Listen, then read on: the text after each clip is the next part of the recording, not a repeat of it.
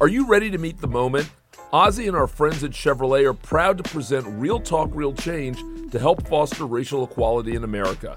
And we're inviting you to help.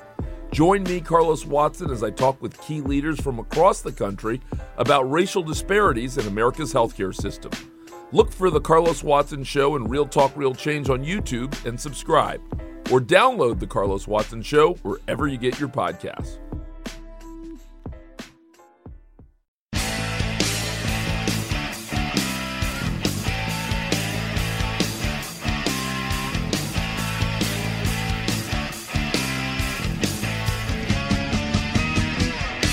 This is Spotlight, the official podcast of The Grapple. I'm Benno. I'm Joe. And I'm JP. Hi lads, how's it going? It's a Wednesday. Fuck me, a lot's happened in the last couple of days. Maybe we should have recorded on Monday after all. Well, late this week, sorry everyone. Yeah, I mean, we kind of had to wait till the Ali Pali show came out. It's kind of delayed it. And to be honest, a lot of football. There's been a lot of football on recently and wild politics stuff happening every fucking day of the week. Yeah, and loads of news and everything else. Yeah. So people should be grateful to get a show at all, frankly, at this point. You're doing well. There you go, yeah, that's it. We try to get these things out on a Monday or Tuesday, but yeah, like you say, Ali Pali was late. We all kind of had a couple of scheduling things. Joe, you were watching Saints last night. I don't even know how they got on. How'd they get on? We beat Pompey 4-0. Oh, okay. Routine, easy, outclassed them. Yeah, power on the South Coast, restored. Especially after that shocking South Coast derby loss. Not a derby. Derby to Bournemouth fans, not to Saints fans. It's not. Saints Portsmouth, that's a derby, is it? I don't know anything about my geography down there. Oh, yeah, Saints Pompey's a massive derby. Rivalry built over the docks, basically. Two port towns. So it's the Wire season 2. There. Say again. So it's like the Wire season 2. When I've been through Baltimore, I've got very excited when I've seen the docks and thought about Frank Sobotka. Yeah. And basically all of my family were dockers, including both my granddads, and I never ever got excited by the prospect of them taking containers off ships all day long until I'd seen The Wire. So yeah, it's a bit weird.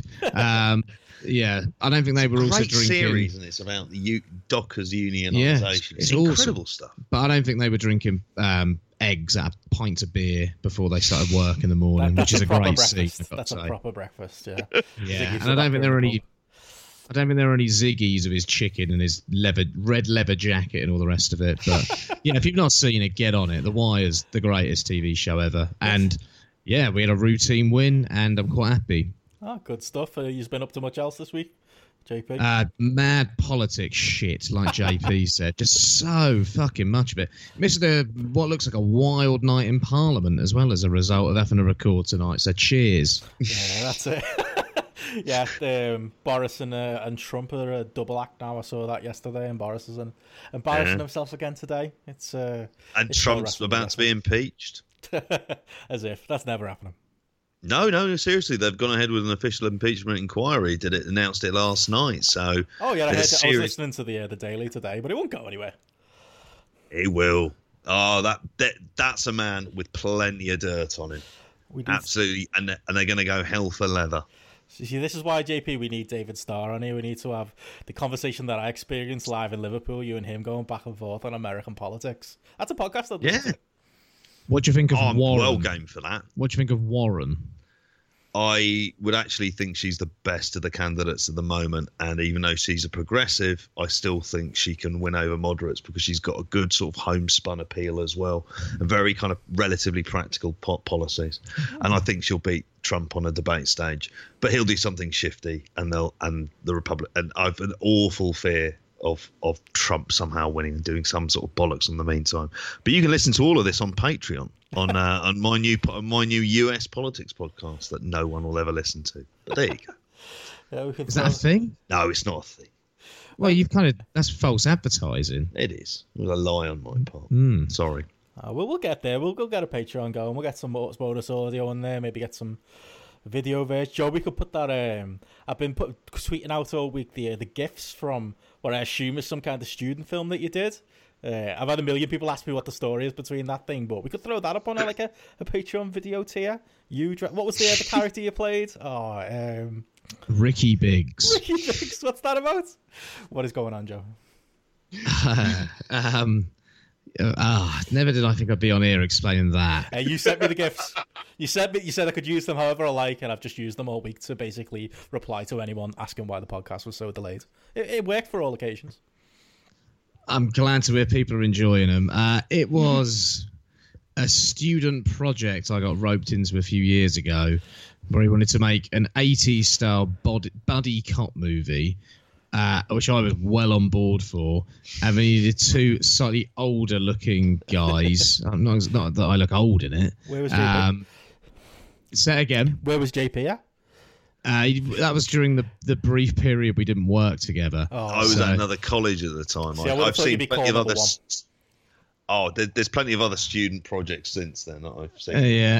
Seen Joe take part in, and he's heard me take part in. And seen JP's radio drama exploits something that need to be heard at some point as well. The man's got a great voice for radio drama. I'll give him that. There's Irish boxing coach, Irish detective.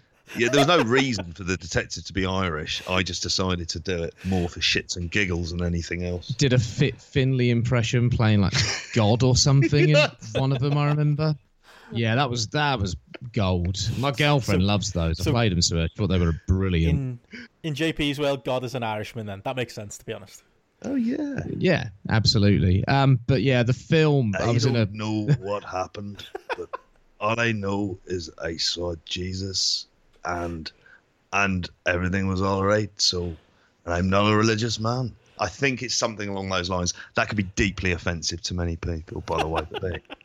Is it something like that? Yeah. Okay. Something goddy. Yeah. It was. Good old God. Yeah. What was I even saying? Yeah, I was in a buddy cop movie that was meant to be based in the 80s with another colleague of mine. Lance McCormack was his name. And yeah, we did this project and it was a bit of a riot. I thoroughly enjoyed being in it. I thoroughly enjoyed getting to wear loads of 80s outfits and a mullet wig for a couple of weeks while we made it. And that's where the GIF content comes from. that Not sure my acting's very good, but, you know, I like to think that... it's provided some material to get people through these slow and boring and monotonous weeks, you know. Better or worse than London Rampage? That's what I want to know. Oh, so much better. So much better. Trust me, I'm a better actor than Darren Burridge or whatever his name is, and everyone else on that Greg cast. Burridge. Yeah. Well, he goes by two names, doesn't he? Darren Burridge a keeper? Probably. Oh, okay. No, he definitely went by both, didn't he? But yeah, he's. I think is he still wrestling now? Is he just running the stuff out the Resistance Gallery?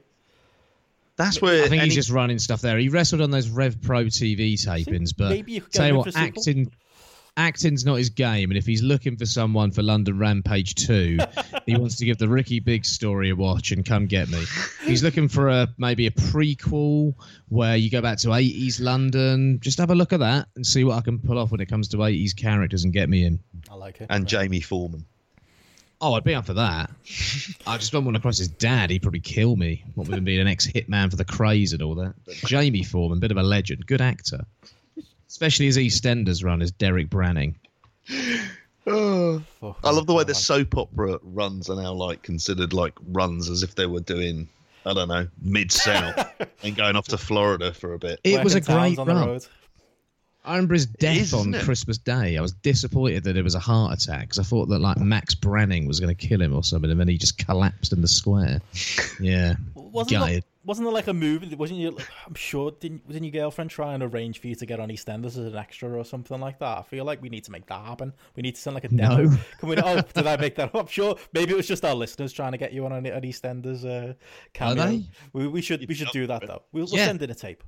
My absolute dream, I will have completed life. I get to just walk through the market, just stride along through that market, maybe just nick an apple from the market, from Martin Fowler, and go in the Vic and just order a pint and just sit observing as an extra in the background. If I do that, I've completed life. You never know where it could lead to, Joe. You could end up on Dancing on Ice like Barrymore. It could all turn out for you. Barrymore was on Dancing on Ice. Oh yeah, I literally only know that because I overheard people talking about it in the office today. I don't know if JP. I need to see that. Not, but I feel like I'd watch it.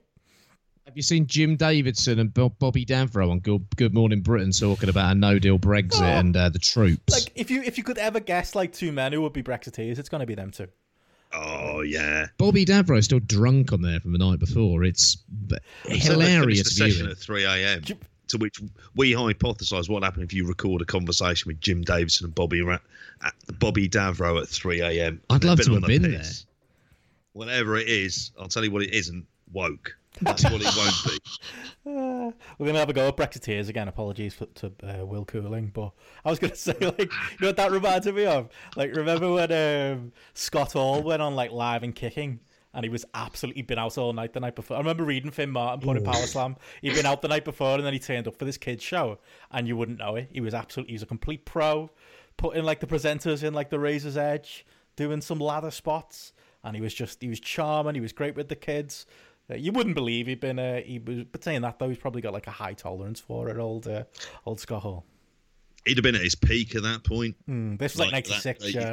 He could handle the booze at that point. Yeah, it wasn't like sort of later on. It wasn't 2010 TNA Scott when he looks like he's just knocked off a job scaffolding for the day when he's in the ring. He just looked bloated. I thought him and Nash we're going to watch. Yeah, he's just wearing a jumper and trainers. Trainers like. Obviously trousers as well. Jeans. It's jeans, is it? Yeah, for a match with Kevin Nash.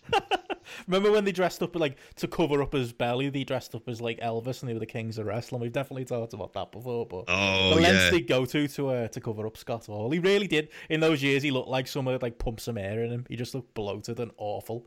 Great to see. Looks good now. You've seen him in up close and personal. So he's looking all right these days. Save that for Ask Rev, Joe. We'll talk about that at the end. Hey. Let's save the libel for the NJP. Let's just say he looked like he was having a very good time. Yeah. In a good way. What's your favourite wrestler out of context? Like seeing Scott Hall on Live and Kicking was one for me. Shawn Michaels on there as well. Any other like big appearances of wrestlers when they like been over here in the UK or anything like Jarrett Tranmere Dumb. that one always works. Jeff Jarrett at Tranmere, Jeff Jarrett at Prenton Park, just in general, is that's one you wouldn't have ever expected. Yeah, that one. Yeah, it's hard to top Jeff for that. Although the other day I did see another clip of Batista in Neighbours, which will always I've seen that. Yeah. Stand out at the time. I still can't believe that's a real thing. I know. Seems fucking wild. Isn't Big Dave got to live his dream and walk. He's the size of the table. Mate, he got to walk through Ramsey Street, so why can't I walk through Albert Square? Just follow the. Well, Big Dave walks alone, so it's hard to follow the path. He does what he wants. He was walking along with Toadie, mate. He wasn't walking alone inside his pit of danger. He is like, I love Big Dave. He's someone who I never want to watch wrestle again. It's a bit like Randy Orton. Like, I don't want to watch Randy Orton matches.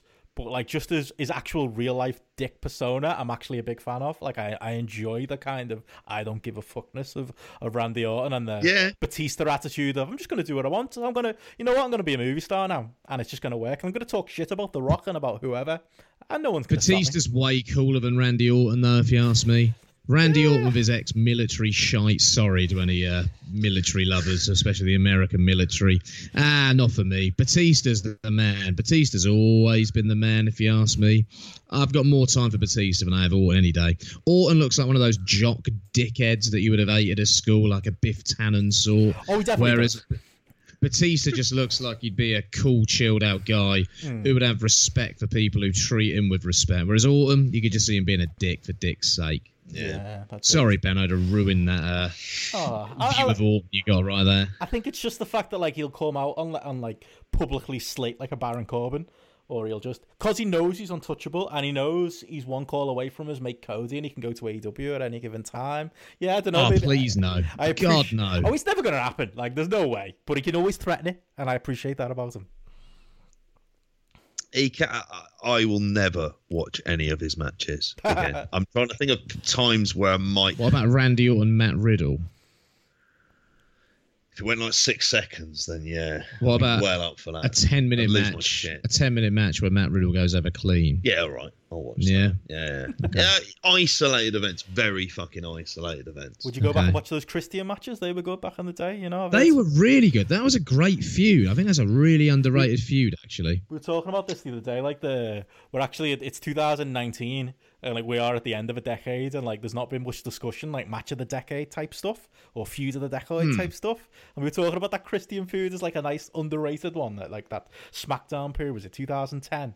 I think they switched from face to heel. Yeah, 10-11, something like that. They had a really, really great match at SummerSlam, I remember as well, one year. Like a street fight that was the blow-up. You know, it was 2011 because I remember they blew it off and they should have blown it off at Hell in a Cell when they decided to make Hell in a Cell as a pay-per-view, because obviously every September there's going to be a feud that peaks that, you know, should go to Hell in a Cell because that's the way the wrestling works, you know, gimmicked pay-per-views. And they ended it a month early and did Randy Orton, Mark Henry in Hell in a Cell. And it was at that point I was just like, they've got no idea what they're doing anymore. Yeah. And that was fucking 9 years ago. Like, what is it about them? It was the same summer as the summer of Punk, because Christian Randy Orton, the end of the DQ, is on that show and Christian low blows him. Or Randy Orton, there's some low blow and Christian wins the belt, I remember, on the Money in the Bank pay-per-view. Yeah. The more things change, the more they stay the same. But I'd still say revisit it. Like, if I was going to revisit anything, I'd revisit that little feud. I can't think of much else from the 10s from WWE, though, that I'd be talking about, especially feud-wise. CM Punk, Kevin Nash. Just to see the whole Triple H burial stuff, Nash. I did enjoy Punk destroying Nash on the mic. I remember that being a great segment. That was great. And Nash just didn't really know how to come back. Like, the cool guy Nash just didn't really come out that night. Yeah, I suppose there's that. And there's him sticking him with the powerbomb. I enjoyed that spot too. We should ask him about that when we get to go to an evening with Kevin Nash at St Mary's Stadium. Yeah. You're going? You going to go? Yeah. Oh, yeah. Mate, the last time I was in that room it's in was my year 11 prom. I'm there. When is it? March. Got a while yet. Oh, yeah. Got a while for it. But it's got like some quite decent tiers. Feels like I'm promoting it as well. I don't want all the tickets to go because we haven't got ours sorted out yet. Well, if we can get media tickets, you know, get a special interview with Kevin Nash backstage. If anyone wants to get onto the event organisers about me and JP getting an evening with Kevin Nash alone, I'd be well up for a bit of that. So basically, you get yourself 20 quid, live interview, live Q&A, participation in the auction, participation in the raffle. The raffle, yeah. 35 quids. The extra stuff you get is photo of Kevin Nash, priority seating, meet and greet. And then if you get the diamond package, it's 100 quid, only 50 available. Front row, buffet. I don't know if that's with Kevin or not, because to a degree, if you're paying for that much, you'd want to have dinner with the man at that stage. Photo with him, signed photo. I've missed out the black package on here. The black package? What's involved in the black package? I'm worried about that. It sounds like it should be really dark. It really isn't. It's meet and greet, interview, Q&A, auction, raffle, photo of you and Nash, which will be printed on the night. And it's a signed photo of you and Kevin Nash. I assume that's the same photo. I don't want any of this printed photo shite. I want a picture on my phone that I can put on. Gold package, 35 quid, photo of Kevin Nash. I want a picture on my phone that I can send to you, Benno. That's what I want from Kevin Nash. I don't want a printed picture that I'm going to put in a frame on my wall, because that's just weird. 35 quid, and I'm not getting the same nostalgic boost that Joe is by going to this event as well on top of it. But 35 quid, a chinwag with Kevin Nash, I'm fucking there. I can miss out on the buffet. I'll eat before. You're looking forward to going to St Mary's for the first time. Well, yeah, there's that as well. I won't lie. I am intrigued. Night out in Southampton for Any you. chance of getting out on the pitch? I don't know. Why not? Out on the pitch? Yeah. Kevin won't want to kick about, will he, Benno? I think you can get him out on the piss, but probably not on the pitch.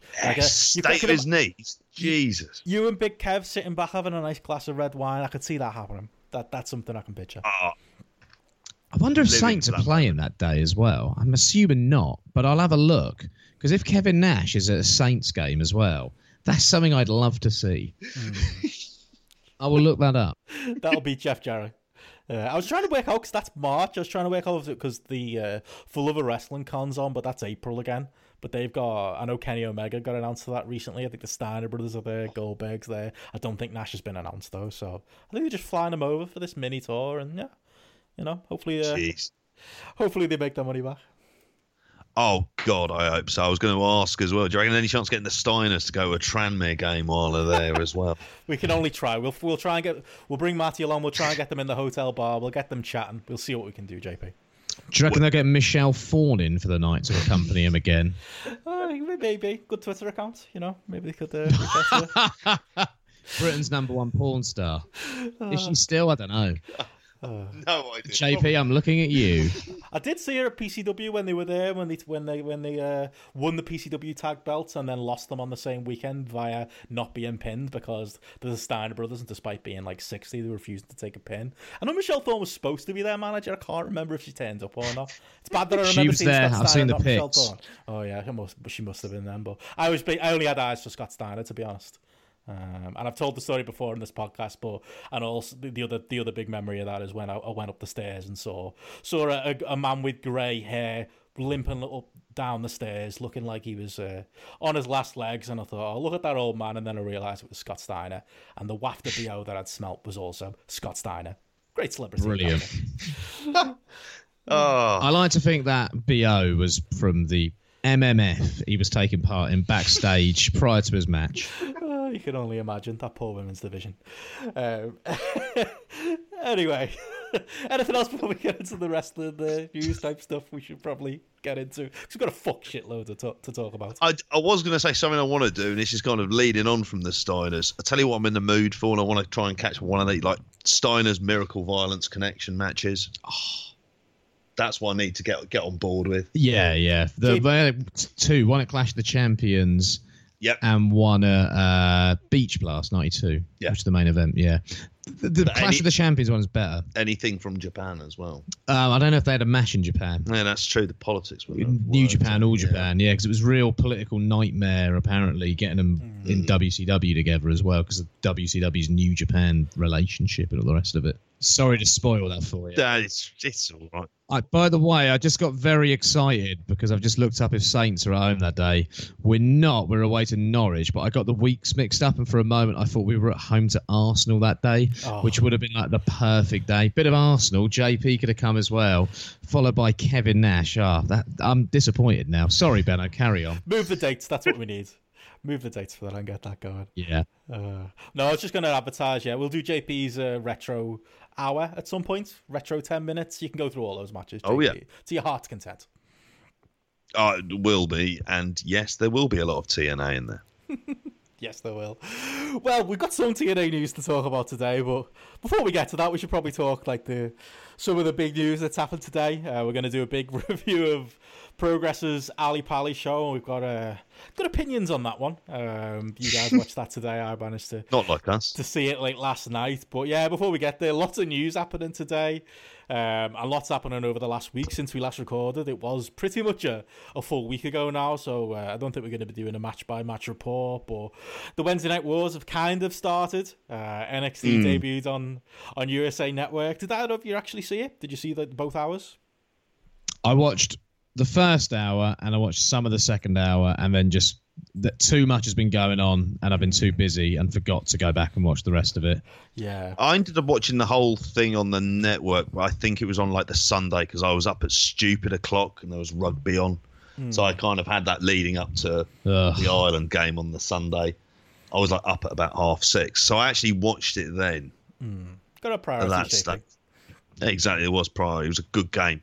I'll leave it this week's early doors. There's plenty of rugby to go through, but it was a good start from Ireland. A lot of toffs travelled over to Japan for this one, haven't they? I don't think so. A lot of public school boys. No, I don't think that's the case. Yeah. You've been quite assumptive about All right.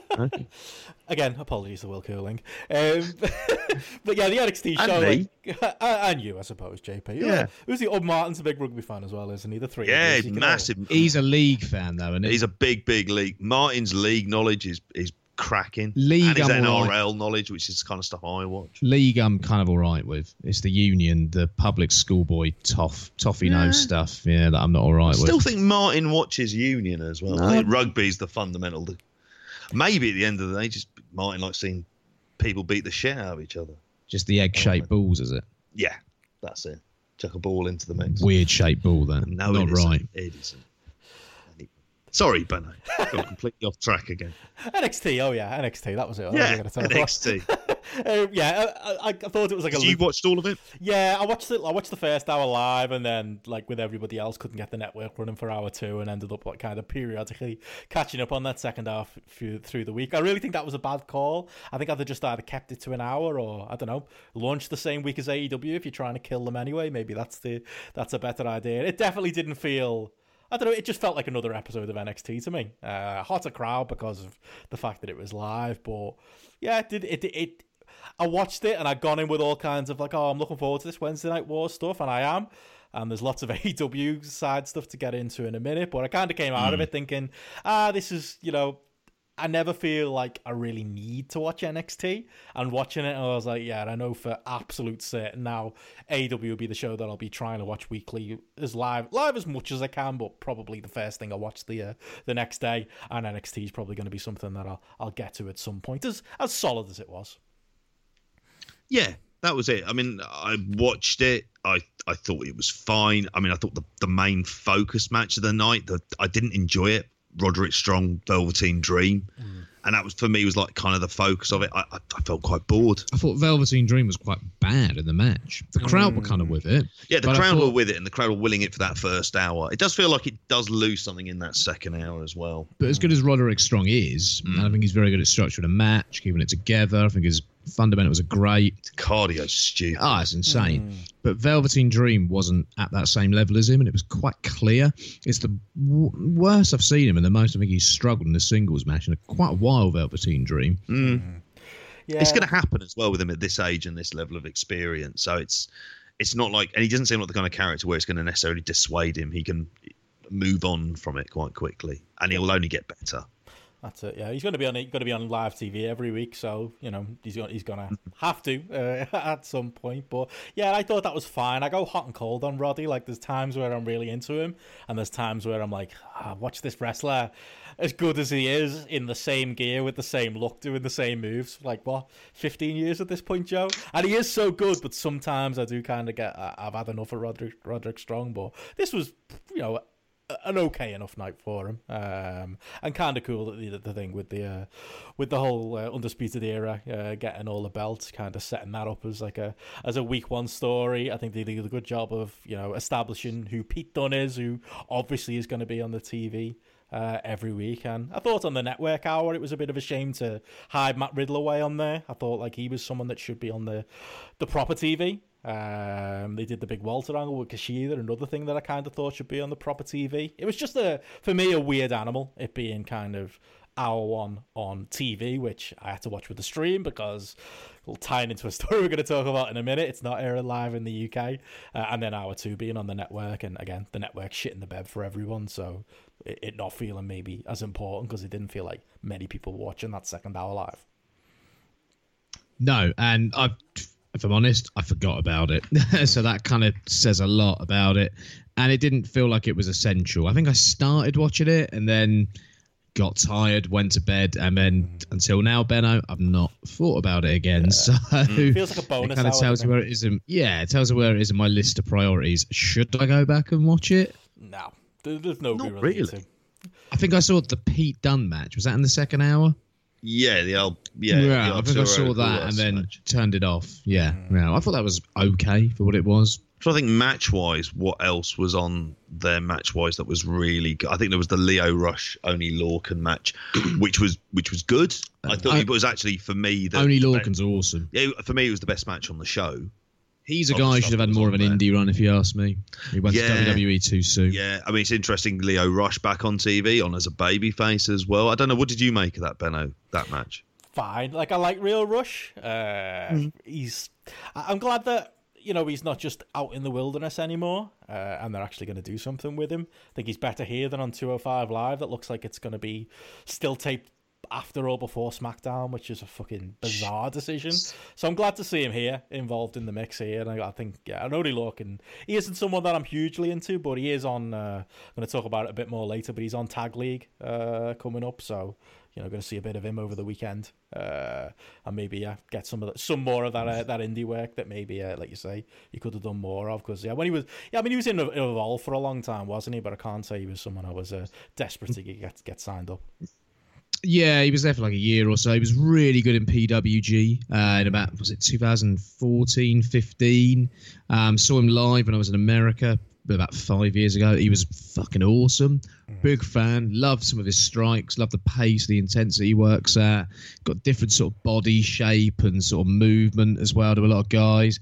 Just find him quite a unique, sort of interesting guy. Never got over to the UK though, unfortunately, which to me is why I think he was signed up too early, because he didn't come over to here when the scene was really, really hot and at its peak in sort of 2016, 17, because he was sat in developmental doing forward rolls all week. So hey, he was getting to talk to Robbie Brookside every day though, so what a bonus. That's it, yeah. Plus his Twitter game's got a lot better. I know you wouldn't care, Joe, but he's quite the follow on Twitter as well. JP would probably agree. Yeah. You see it on that. I mean, he's kind of got the clearly defined he does everything in caps. Okay. And it's with a nice sense of irony between it. Do you know what my favourite thing about Leo Rush is? Go on. His mouth. And I hope he opens it a lot more, because when he was opening his mouth like 6 months ago, what was coming out was great. I was wondering where you were going there. I thought you were just a real big fan of Rush's mouth. Some sort of mouth fetish going on. No. Okay. Yeah, it was good fun when he was like, and do you know what? He sees his own self-value. Yeah, that's it. You've got to appreciate that in a wrestler, haven't you? Yeah, and I think that's something that we've often kind of really had a bugbear about wrestlers not doing, in terms of like really seeing their own self-worth. What, like Spike Trevay? Like any of that crew, to be honest. One for the week. Yeah. Say it again. Like any of that crew, really, to be honest. Yeah, absolutely. He's the one who stands out more than any of them for me, though. But yeah, definitely. But yeah, I thought it was an okay kind of first show. They're gonna have to do more if they're gonna drag me away from AEW. But saying that, might struggle to get AEW on. There's been a lot of news that's dropped today. It's kind of gone back and forth. Some ITV scheduler kind of leaked that apparently AEW's Dynamite in the UK was going to be, I think it's airing on ITV at 11 o'clock on Monday nights. So the Monday following the actual air date.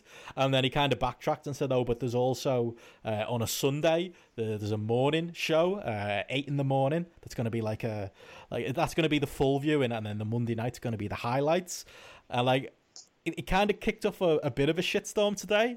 And then Dave Meltzer put on his message board that no, this is all nonsense. They're just two additional airings of the show. There's going to be more airings throughout the week, assuming, as we all did, that AEW had this great ITV deal coming. And then, tonight, literally 5 minutes before we were about to go live, ITV Wrestling themselves have tweeted out saying that it is true that it's going to be Sundays at 8:20 in the morning is going to be the first airing. It's going to be the full show. I can imagine now the Batman wham bang kind of things that we used to get when WCW was on Channel 5 and before the Watershed. 8 in the morning for an AEW product doesn't seem ideal. And then there's going to be a highlight show Monday nights, like I say, 11:45 p.m. It is, so even worse than I was saying then.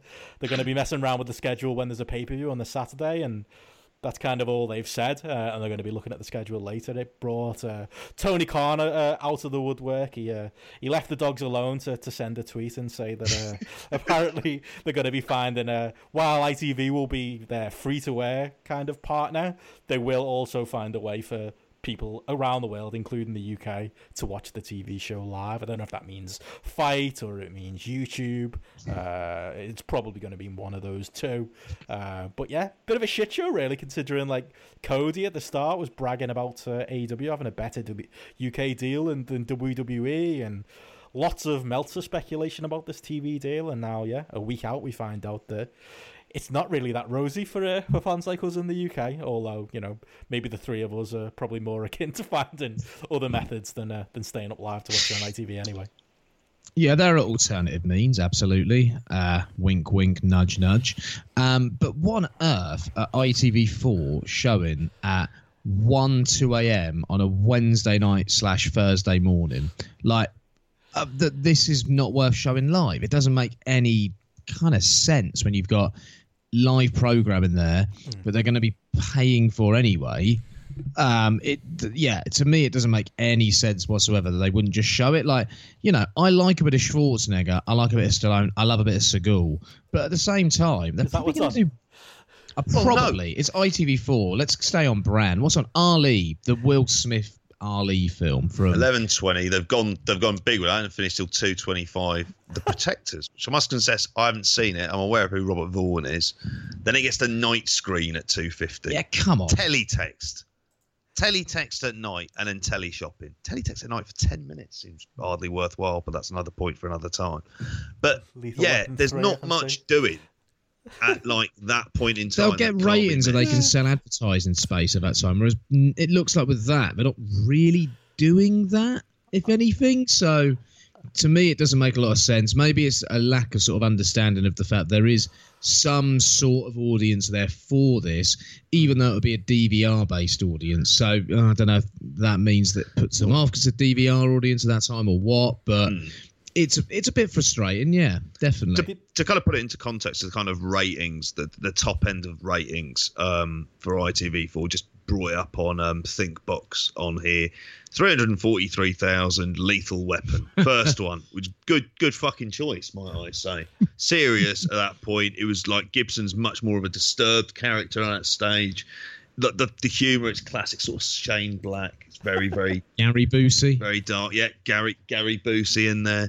No, is he not in the second? No, he's not. You're right. Yeah, I think he's in the first. He's in the first one. Yeah, I got confused with the sort of South African bloke in the second one. It's awful.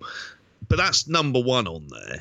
Like, I mean, there's a kind of a drop off when you go through it. That's like, so it's 357 is the top one when you include like sort of VOD. Numbers 1 to 4 there are pretty fascinating, actually. Yeah. So number 1, Lethal Weapon. Number 2, Die Another Day. Why? I don't know. It's one of the worst Bonds. It's the bit where it stops for the news bit or the F1. Oh, right. Yeah, because number 3, Die Another Day. Number 4, Lethal Weapon. I thought it was like a repeat show. Yeah.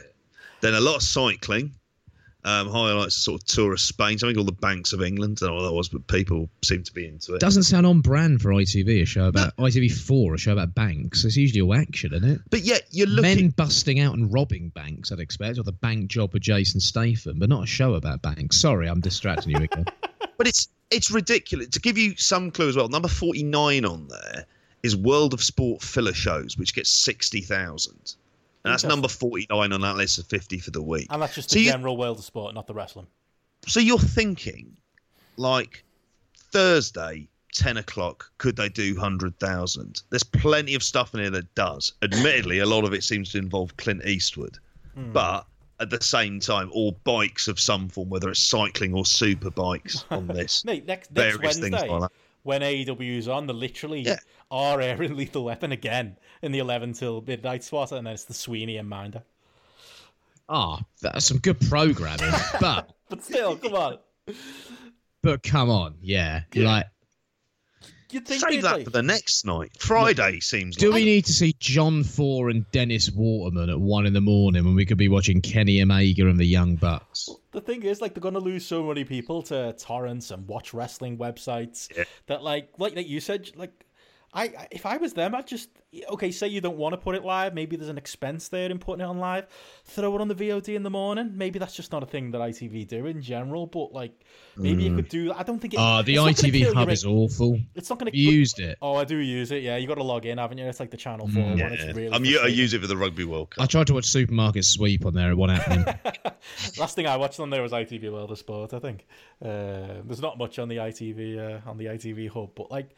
They kind of, like, for me, you're not going to be stealing any of your 8 a.m. Sunday morning audience by putting the VOD up early, or your Monday 11 p.m. squashed highlights version. Like, you might as well take those viewers that are gonna go to the pirate sites, even if it's not a huge amount. It just it shocks me really that like we're going. It feels like we're going backwards. Like I think maybe JP being a bit older than you, Joe. I don't know if you were the same, Joe, but like JP, you're probably the same as me. This brings back memories of watching Raw and Nitro on a Friday when it was 5 days delayed, and you had to wait for the Cartoon Network letters to jump around and for Cartoon Network to close down and become TNT. I think at one point it was 2 weeks behind, wasn't it? And then it became 5 days behind, and we thought that was progress. Like this is going back to those days. This is like, speaking of progress, 5 to 7 days later you're getting the show, and I think they're misreading what the audience is here. Obviously, it's a good thing that they've got us a Saturday morning airing, because it's going to be good for maybe grabbing some kids and making maybe an audience there. If JP, you can probably answer this as well. Do the kids watch TV on Saturday mornings? That's a thing, but you haven't got that up to date airing that the hardcores who are going to be watching this are going to want. And I wonder how from an AEW point of view you make new fans. Yeah, it's a very outdated idea if you're working on the assumption of the kind of, if you're targeting a child audience, obviously the kind of kids that are watching it, you're talking possibly up to about the age of 6, 7 are actually watching it. Those kind of points at that stage, there is things like YouTube. There are various sort of apps and games that kind of come into it, and they're kind of, even the sort of media of children, I'm thinking of my own kids, it kind of ends up diversifying. So getting them to watch something like this at 8:20, especially if it's going to be edited to hell, is going to be it's going to feel very disjointed. And in some ways, I'm getting like kind of almost flashbacks to World of Sport and the way like not wanting to show strikes and the rest of it, in which case it's like, well, don't have wrestling then, because it's clearly not for you. I don't think at that time in the morning, I was looking through the schedule, there was only one thing I could see on a Sunday, and I think it was cycling, and it was on at about sort of 10:30, which is a very different audience. Like 8:20 on a Sunday, I might be up because I tend to be up early all the time anyway, but there's not many people who are. And you'll be watching the Andrew Marr show, mate. So I will be watching the Andrew Marr and Match show. of a Day, probably. Well, at that stage, actually, the Rugby World Cup will still be on. Less of that. Yeah. I get having a morning show on a weekend. I think that's quite a good thing. Yeah. As a repeat viewing, where you can try and find that possible crossover audience. Like you want the kind of the show for the hardcore audience, like, I don't know, Sky showing Raw live, or even Raw on a Friday night. I mean, you want a live wire on a Sky One at like at 11 a.m. or something if you can. Like, I get that as a strategy. Well, there's been talk of this magazine program. That's the like the live wire style program. Exactly. That would make a lot of sense. But yeah, this is a bit of a shame, really, isn't it? And yeah, I think they are going to lose. I think they underestimate how much of an audience they are going to lose to the Pirates, let's just say. And that is an area in wrestling that never gets any coverage from any journalist. They just don't acknowledge its existence. So for years, I'll be honest, I've never had Sky. So for years, I used to go to a mate's house and watch Raw. I'd get tapes of Raw. I mean, I couldn't watch Raw for a couple of years, and all my mates stopped watching wrestling. Then I got a good internet connection in about 2003-04, and I managed to watch Raw somehow every week for the longest time. There we go. Yeah. We all, I think we've had this discussion before about how I think being wrestling fans made us realise pirating was a thing sooner than you would if you were a fan of anything else. We're ahead of wrestling fans are ahead of the curve. Well, that's the funny, whether it's torrents, because that was the first place I discovered torrents from downloading wrestling, and that led me to maybe downloading other things as well. And then streaming sites, same thing. There was watchwrestling.insert letters here websites. That's kind of that wrestling's hard, and you can watch UFC on there. There's all kinds. There's so many. You see some of the videos on some of those websites, and they do hundreds of thousands. I've seen millions before views on certain things that go up on those websites. So, I mean, obviously that's not all UK, but it shouldn't be underestimated. It's kind of the problem. I think the other thing though is we will find a way to watch it, like as a hardcore audience. Like, I don't think I was ever going to be watching this live on ITV anyway. I think I was probably going to have got like something I do legitimately pay for, but I have a way and a means of watching US TV as it's broadcast through official cable channels that I'd probably watch on TNT. Oh no, JP, the actual border around my house is actually part of the United States of America. I don't know if you knew that. It's kind of a thing legally. There's too much going on that big screen projector of yours at the time. I feel like I'm just gonna have a fit on the floor. So I could never get my head around it. Yeah, I reckon Tony Khan must know this as a hardcore wrestling fan, though. Yeah, surely he was into doing all the same shenanigans, let's say, that we've been up to and were up to years ago. Like, he must know. He probably does still, to get certain tapes from Japan and things like that. So you want to watch some retro ROH? Only way to do it's to torrent it. Like, he'll know Big Tone. And I think that's the thing. I think we'll all find a route to watch it. And from, like, the hardcore fan point of view, because we'll watch it anyway, like, I was kind of saying this is, a big blow. Like, I think I characterised it as a body blow to AEW's kind of UK plan. Maybe that's a bit dramatic, because at the end of the day, what have AEW said about what they want to do in the UK? They want to run a stadium, or they want to do a big show here. And if their idea is to run, say, 2 big shows a year, which is what's been rumoured, going based on, like, what New Japan did when they were in the UK the other week. I said at the time, they don't, I think they have 10,000 international subscribers worldwide, never mind the 10,000 that were in the building for them there.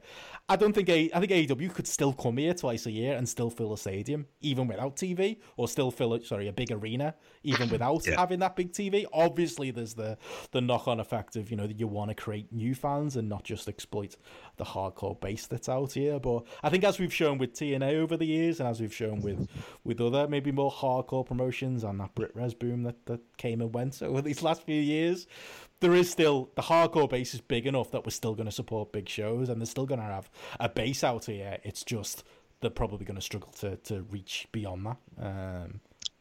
Depending on whether you believe that reaching beyond that was reasonable to begin with anyway. Well, you'd think so. And I think the real disappointment in this, and you mentioned about TNA and TNA on Challenge, which always did very good numbers, regardless of anything else, just because it had that kind of wide coverage available on things like Freeview, not just on Sky. And this feels like you say about Body Blow, feels like such a massively missed opportunity. Yeah. Because being on ITV4, it may not seem like much in terms of the ratings themselves, but at this period in time, the media market the way that it is, being niche is king, and having that strong niche market is king. And they would have been really on to something like this, because something like ITV4, it's where these kind of, not minority sports, because the cycling isn't necessarily a minority sport, but cycling itself has grown and thrived as a result of kind of being on TV a lot in terms of sponsorship and the rest of it. It's just that at that point in time, there's no way that they're going to be getting, I'd be stunned if they did anything close to, it could be like sort of 30,000 viewers at that time of the day. And what an absolute crying shame for that to be, when it could be so much more if they were in a decent slot. Yeah, it's real shame. Yeah, it's interesting you brought up TNA, because I do think whoever was working at Challenge at that time sort of understood the appeal of wrestling and understood the audience that was out there for wrestling, especially that kind of more hardcore audience who were looking for alternatives to WWE. And it really does feel that wrestling at ITV has been completely mismanaged with the world of sports stuff, and now with AEW as well. Yeah, they got it on pay-per-view. That's a great step. But at the same time, it feels like the audience and the understanding of the audience that does exist and that is out there for this, especially that could do the type of rating that the shows that are broadcast around that time kind of get, is not kind of respected and is not kind of treated with, like I say, the respect that it kind of deserves, if anything. You know what? ITV has been a shower of shit forever. Lowest common denominator television. I feel like people at ITV approach wrestling with sort of set preconceptions about it. They certainly did it Channel 5 back in the day as well, and they certainly did it Channel 4 back in the day as well. It's a shame that terrestrial broadcasts in this country can't get their shit together and do a little bit of respectable research where they look above maybe their Oxbridge privilege that got them into their TV executive decision in the first place. God, I'm on a populist rant tonight, aren't I? And had an actual kind of iota of respect and thought as to maybe speaking to some wrestling fans or some, I don't know, wrestling journalists possibly, and understanding the audience a little bit better, because they might understand then that, yeah, this could do all right if they did put it on TV. Yeah, that's it. And I think maybe the replies to their tweets today might help in that way, just because it's nothing but people complaining. I saw Voices tweet they haven't heard one person say a positive thing about this deal, and it's full of just people complaining that it's gonna be that long, and it's full of people complaining that we all mentioned TNA there. AEW at this point have got a worse TV deal in this country than TNA do, than Impact do, and that is not something I would have predicted coming into this point. And yeah, I'm guessing the blame's on the ITV side, but AEW they didn't outright promise, but they did talk this deal up a lot. And it's really, look, mate, it's really embarrassing. It's the channel that broadcasts Love Island, and it's just commissioned Love Island for a second season every year, purely based on the ratings they're doing, while not realising the damage they are doing to young minds who are consuming this utter shite and taking it at face value. Like, they're an awful, awful channel. They always have been. Yeah, all right, I love the bill. I don't mind Coronation Street. There have been the football coverage has improved. I liked the Cook Report back in the day as well. But at the end of the day, ITV has always been shite. Look at some of the programming on there over the years. Look at some of the horribly racist, lowest common denominator sitcoms they broadcast over the years as well. It's a shower of shit, and it always will be. But they did bring back Supermarket Sweep, Joe. True. But on ITV2, isn't it? Yeah. Look, they put Piers Morgan on the TV and let him play a wrestling character every morning to try and shape public opinion in a kind of walking tabloid style, if anything. They put Jim Davidson and Bobby Davro on TV while Bobby Davro was clearly drunk last week. ITV is a joke of a channel. Agreed. Sorry. Agreed. So yeah, it's not the deal we were all hoping for, and yeah, maybe we should have been looked at maybe how ITV have dealt with other sports and other similar properties and wrestling itself, and maybe called this going in. But like, just this, like, very briefly, because we've got so much to get to. Never mind our progress review, but like, going into the AEW's launch, this makes me feel a little bit negative. Obviously, we can't judge the product until it goes on TV before anyone jumps down my throat. I still can't help but watch these Being the Elite shows, and, you know, Kenny's portraying himself as the biggest nerd in wrestling. But I get it, it's Being the Elite, so as long as that's not on TV, fine. Young Bucks are still booking all the matches on Being the Elite and talking about themselves as owners of the promotion. Not a big fan of that so close to launch. Brandy Rose is still all over fucking everything, despite, you know, not having any talent whatsoever as far as wrestling goes. Okay, I'll concede that she was an okay ring announcer and she's an okay talking head on some of these shows, but she's all over stuff. How are you feeling going into the TV next week? Is it still a matter of wait and see? You feeling positive? You feeling negative before they go live next Wednesday? I'm obviously inclined to say you've got to give it a chance, but I won't lie. Like, the enthusiasm has dissipated sort of really since Double or Nothing, and then going on from there. And it wasn't like Fyter Fest or what Fight for the Fallen were necessarily like, I'd say Fyter Fest was okay, and Fight for the Fallen, there were parts of that were just quite actively poor, and so it's been going down since then. I mean, All Out was good, but at the same time, you know, you've got to be hitting on all your cylinders here, and I'm not convinced by it at all. I've a horrible feeling that it's going to end up being a really convoluted mess. And that's my natural instinct, is to think that's what it's going to be. I obviously hope it isn't, for the sake of the industry as much as anything else. Because if they do well, we all know what the knock-on effects are. Because, you know, us having read history books about wrestling and having some sort of comprehension about it, realise that WWE are at their best when somebody is on their heels making them work. So that's the kind of level of investment we have. It's like, it's the rising tide lifts all boats, doesn't it? So at the same time, you're hoping for this to be good, But there are these really worrying signs because we're talking about serial TV as well. So you've got to have very clear, defined narratives if you're going through there as well in order to have a hook for people to go on to the next week. It's not different from other aspects of the TV industry. You've got to make sure that you do stuff that it's in a good, consistent way. And I don't have faith in them doing stuff consistently because that's the one thing about their shows that you don't come away with, that it's consistent, because frankly they're a bit all over the place. Well, that's WWE's problem as well. Yeah. Like when you look at the week to week booking over the past however many years, there's no consistency there either, is there? No. Think about stuff getting forgotten every week. Think about storylines changing off screen, characters changing. You'd hope they'd learn from that example in some way. This sort of stuff, I don't watch Being the Elite, but it sounds like it needs to be more joined up. And it sounds like there needs to be more kind of it sounds like they need a continuity editor of sorts. Yeah, and this is the other thing as well, is they've had months to put these storylines into play, haven't they? Yeah, to actually do it's the best part of a year. Yeah, and it's also split and kind of fractured, isn't it? Like you say, JP, because there's Being the Elite where Kenny's going on wacky rants about NXT talent, and then there's the Road to shows that are on Cody's own separate YouTube channel that are a bit more hard-nosed and serious and do make me somewhat positive of the type of stuff that I would like to see, where it's a bit more, despite the Brandy Rhodes presence, lots of kind of more serious kind of selling of the shows and the stories, and maybe not so much of the comedy, but it is that split vision that just makes me wonder what the TV is actually gonna look like. But yeah, we should probably give them the benefit of the doubt and actually see how it looks next Wednesday, and see how it actually all turns out. Yeah, and we won't know until then, will we? No, that's it. And I suppose the other thing that's kind of, these Wednesday night wars are moving things around. Apparently, like I said earlier, 205 Live is going to be on Fridays. Don't understand why that's not with NXT. That really should be in front of Full Sail. That's the only way to save that show, in my opinion.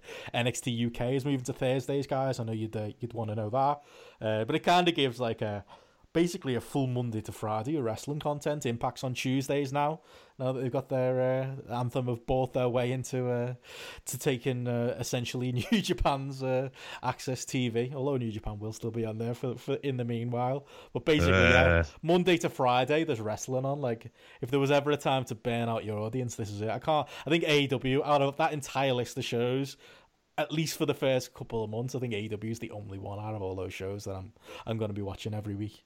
Never mind the likes of Beyond that have got their show on Thursdays, and the likes of ROH that you can catch at any point in the week, MLW that's on the weekend as well. So much fucking wrestling out there, and from next week it's only going to get even crazier.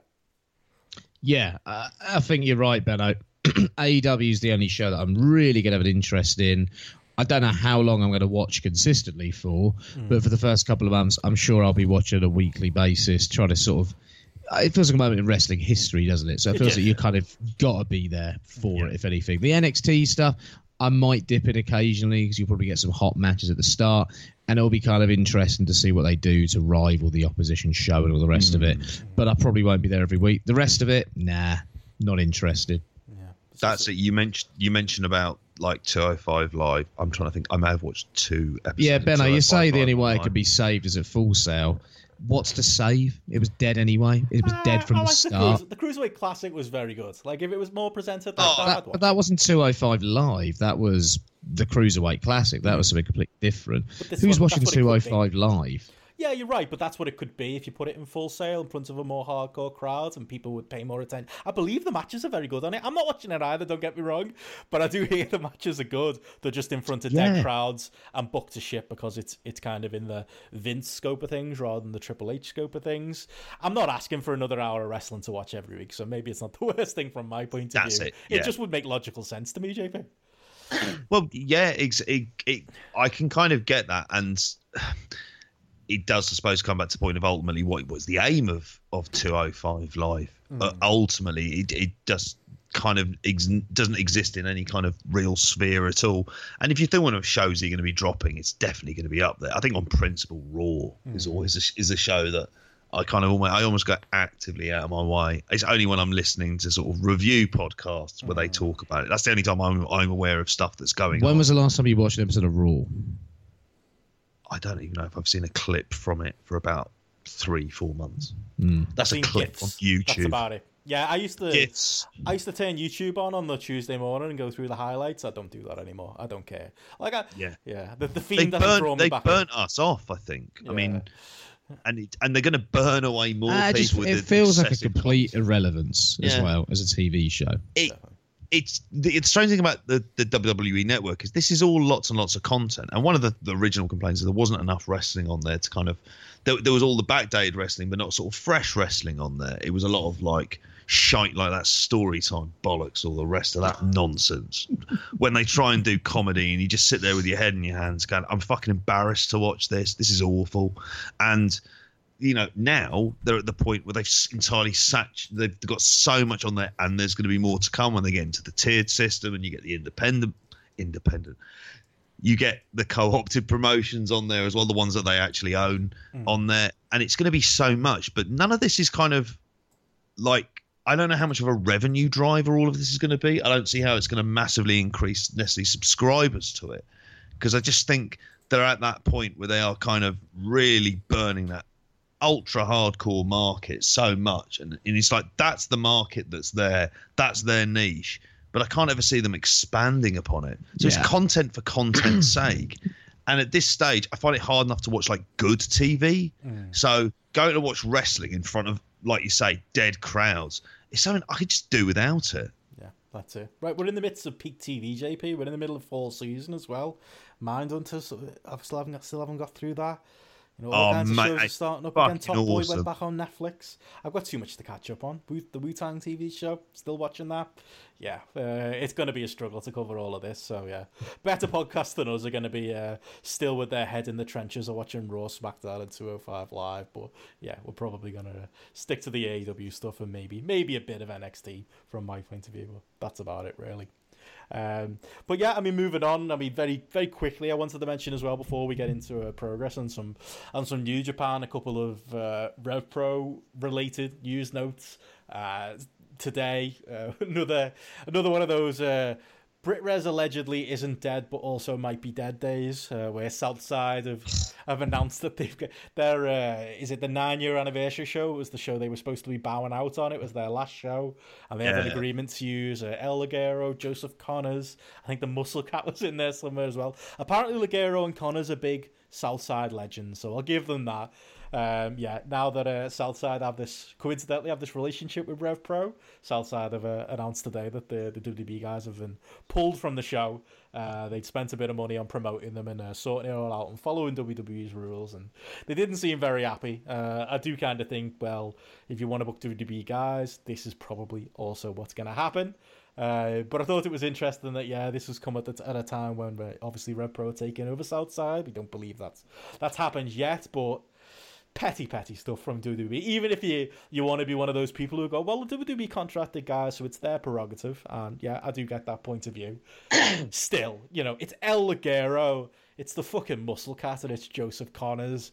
Just let the lads work the match. Do you need the bad story and the bad PR? They pulled Walter from Tag League today as well. Did they? Yeah. Oh. Apparently that's scheduling, which explains why him and Ilya dropped the WXW tag belts. They went from... Did they? Yeah, they dropped them to Aussie Open a couple of weeks ago. They went from having a bye to the final because they were tag champions, which completely ruined the whole tag festival kind of tournament idea because there's NXT UK tapings that weekend.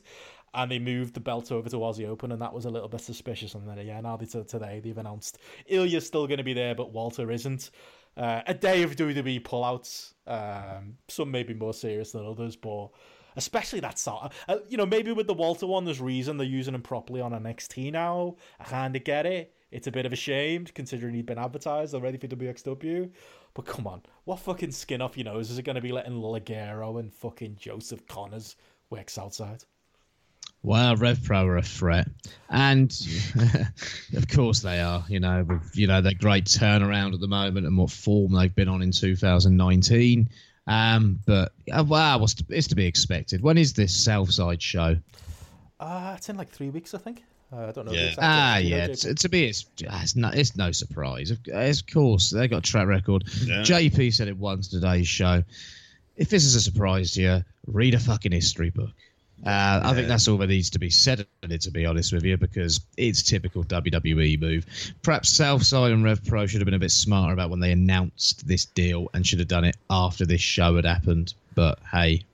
Yeah, it's kind of like, I think that's probably, I'm guessing, like, behind the scenes, and you know what, I'm wrong, it's the 26th. Oh, so it's a month away, the 26th of October.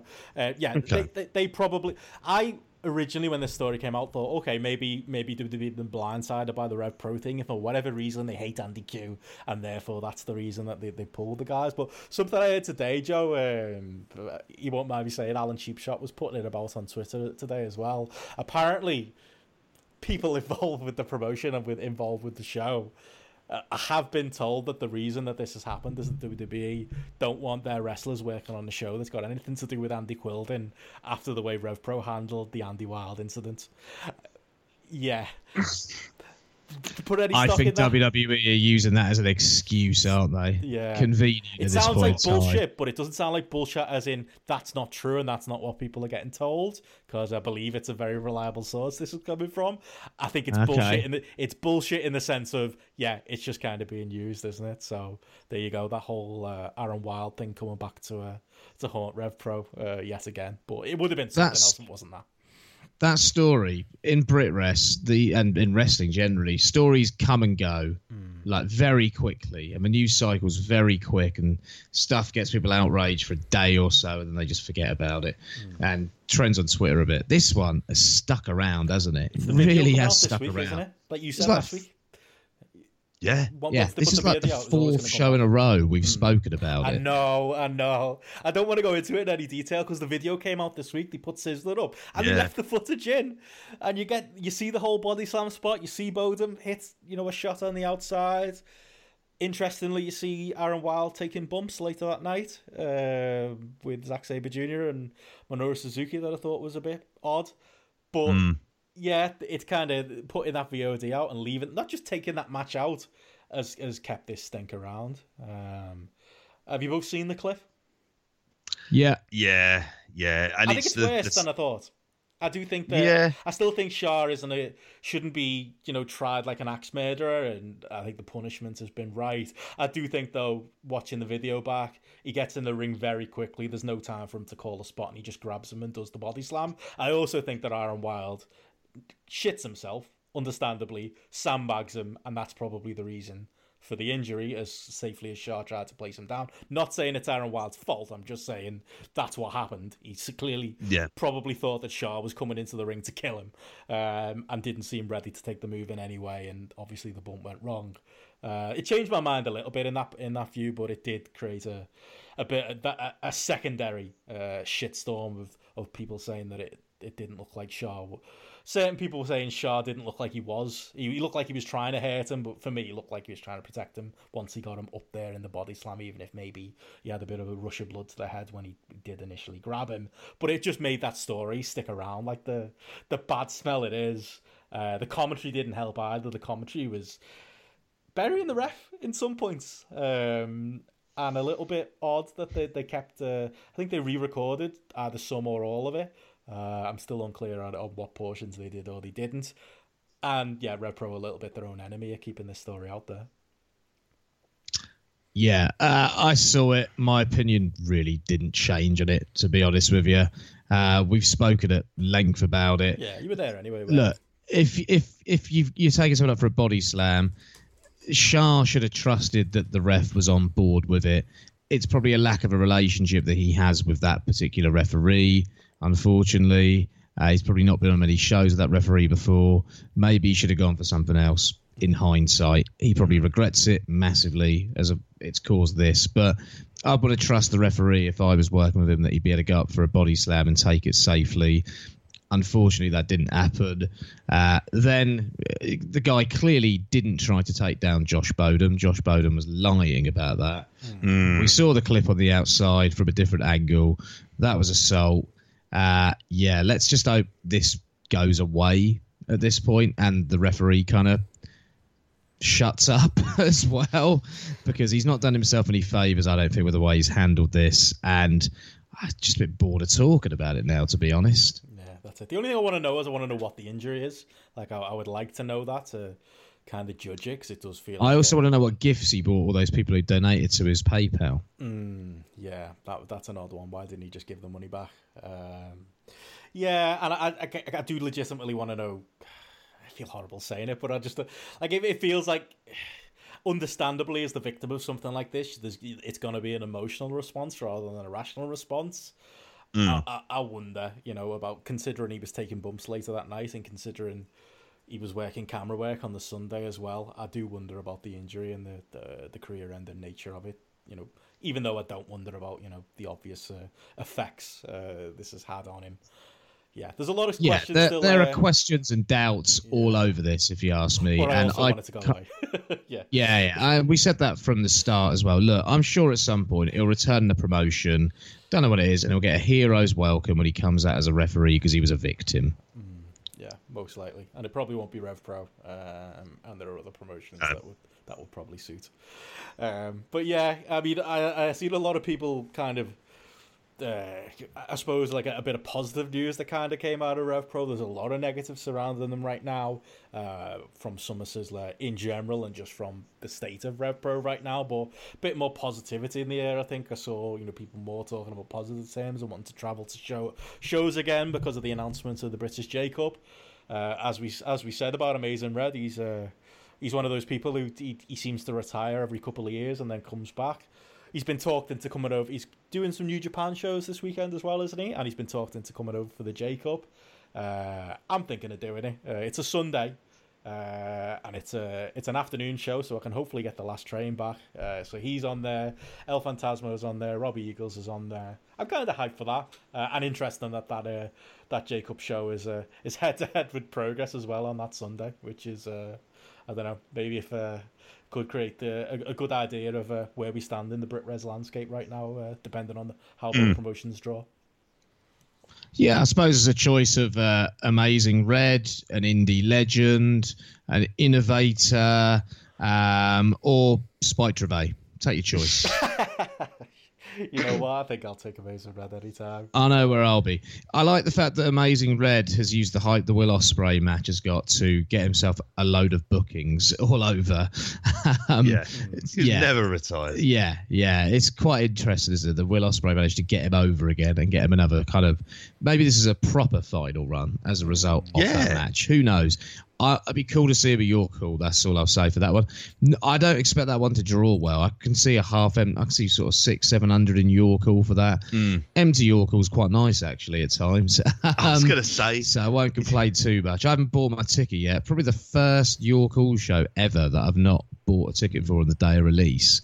I'm sure I'll get it at some point, but yeah, I didn't feel any great urge to go and buy a ticket on the day of release. Yeah, I'm kind of the same way. I mean, for me, it's like this is where I am now with a lot of promotions. They're gonna have to earn my money. They're gonna have to actually put in some interesting shows and interesting cards. Amazing Red and Robbie Eagles for me are enough. I think Robbie Eagles has looked great when I've seen him live. And I've really enjoyed his work this year. I think he's gone from strength to strength. I'd like to see him in this. I think he should win it. If anything, I'd like to see him in the tournament because I'm sure he'll do some really good stuff in there. I was going to say, you mentioned the fact that I haven't seen Eagles live. I don't think I've seen Red live. When? You saw him over the New Japan. Oh, weekend. Sorry. Yeah, of course. Did you go to Universal Uproar, JP? Because Red was on that, wasn't he? No, I didn't go to that. Oh, right. And Tessa Blanchard's on this one as well. Yeah, it's a good addition. Division again. Giselle Shaw as well. Wow. It's the Southside women's division, isn't it? As much. But yeah. Oh, do you know who the Southside champion is? No. Benji. Valhalla Rob Lynch. Oh! He did a promo the other day saying that he was coming to save BritRes, and I believe him. Title for title versus Zach. Oh. Headlining York Hall. How do you make that? Is he still wearing like his big boss man security guard like attire? I think so. He looked like just a bloke in the pub, to be honest, in the video that I saw. I think he's... You know what? There were mixed reports, weren't there, JP, on who the actual champ... Because Southside is a promotion that's so under the radar. The cage match isn't entirely accurate. Maybe someone can reach out and tell us for certain, but I'm pretty... If he's not the champion now, he very recently was, and he's a prominent guy in Southside. I don't know. I think I'm well up for battery tested / Valhalla Rob Lynch in Rev Pro. Maybe he could be the savior we all want. Imagine if they did a title unification match and Tanahashi was still the champion. I'd rather have Valhalla Rob Lynch in his Tomohiro Ishii knockoff gear against Big Tom Ishii. That's the dream match. Look, mate, if he was facing Tanahashi, you've got an absolutely world-renowned superstar against a man who's just been shopping in Primark. That's what you contended with there. Just nah. It's wild. It's somewhat worrying that they didn't know who their champion was, or it wasn't known, or unless there's some sort of unofficial what goes on in Stevenage and St. Neots stays there, and no fucker talks about what happens at the show. I'm looking on Twitter now, and there's other reports saying Irie. There's another one saying Sean Custom. Could be any of the lads, really. Not a good sign, is it? Yeah. But 9th anniversary shows the champion. Fuck knows. Let's have a rumble. All right, why not? There you go. Jesus. You could do that. Jack Sexsmith and Styx were apparently the tag champs. Sexsmith's retired, isn't he? Yeah. I don't know. What's Andy Quildan got himself into here exactly? I'm not filled necessarily like, well, yeah, what a weird company. See, I've wondered if this is the way David Starr gets back into Rev Pro. Is David Starr anything to do with Southside? Not that I know of, but you could no. He could be Shane McMahon on that. Shane McMahon. Yeah. I'm up for it. I'm well up for it. Let's do it. Appearing on what? On YouTube Live. Filming himself in the ring. I'm up for it. In a Hawaiian on the shirt. 24th, they should be running a show on the 24th of November, then in that case, from Cambridge. Try and get it up onto the big screen. Quildan in the middle of the ring. Yeah, I'm up for it. Cambridge and Portsmouth, possibly. But if they got a Portsmouth show before, even got more glamorous location. See, a man punched a horse after the Saints Pompey game yesterday. Wait, what? He was doing the Lord's work, was that man? He was thinking of me punching Pompey-based horses. Was it you? A man punched a horse after a Southampton game. It's you. Mate, I'm not an animal abuser. I don't like horses, but I'm not going to beat them up. But, it's a Pompey-based horse, so it's a skate horse, number one, and he got beaten by a scummer. So, you know what? Fuck the horse. Not literally. Yeah, you're not Tony Khan. That's dogs. Get it right. Well, okay. I don't know where to go from it. Oh, who draws better, Progress or Rev Pro, quickly, before we move on to the Progress review? Well, Progress will probably do 700, so Rev Pro have got more of a ceiling.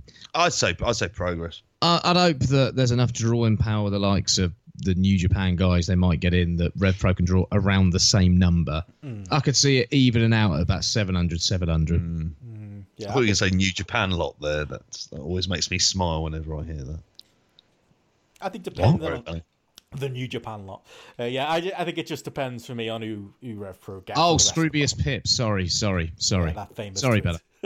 Yeah, but if they can do something and get some names in, I could see Rev Pro, because Progress have got the upper limit, and because they've not been selling out anyway. I don't know. I still feel like Rev Pro could outdraw. But yeah, I guess we'll see. It'll very much depend on the lineups. But speaking of Progress, should we do our review? Yeah, go on. You both watched it today. The Ali Pali big show of the summer, still chasing. Mm-hmm. Apparently that happened. We can't really talk. Gareth was on Graps and Claps this week, and I've got an apology for Gareth as well, but he did give us some grief. He was saying that, we give Progress grief about their 5 to 7 days, and here we are 2 days late with a podcast. But I will say, Progress here with this show, how many days did it take them? 8 days? 9 days? And they're the reason we're delayed anyway, so I feel like it's all Progress's fault anyway. But yeah, it's be very on brand for that to be the case. Really. It doesn't feel like no, and it doesn't feel like a show a huge amount of people are sitting through. Like I say, both you guys sat through it today. I watched it last night. I've wrongly been attributing quotes to Paul Garrett as saying that he enjoyed this show. He only went to Natural Progression Series. I think I misread one of his tweets, so apologies to Gareth.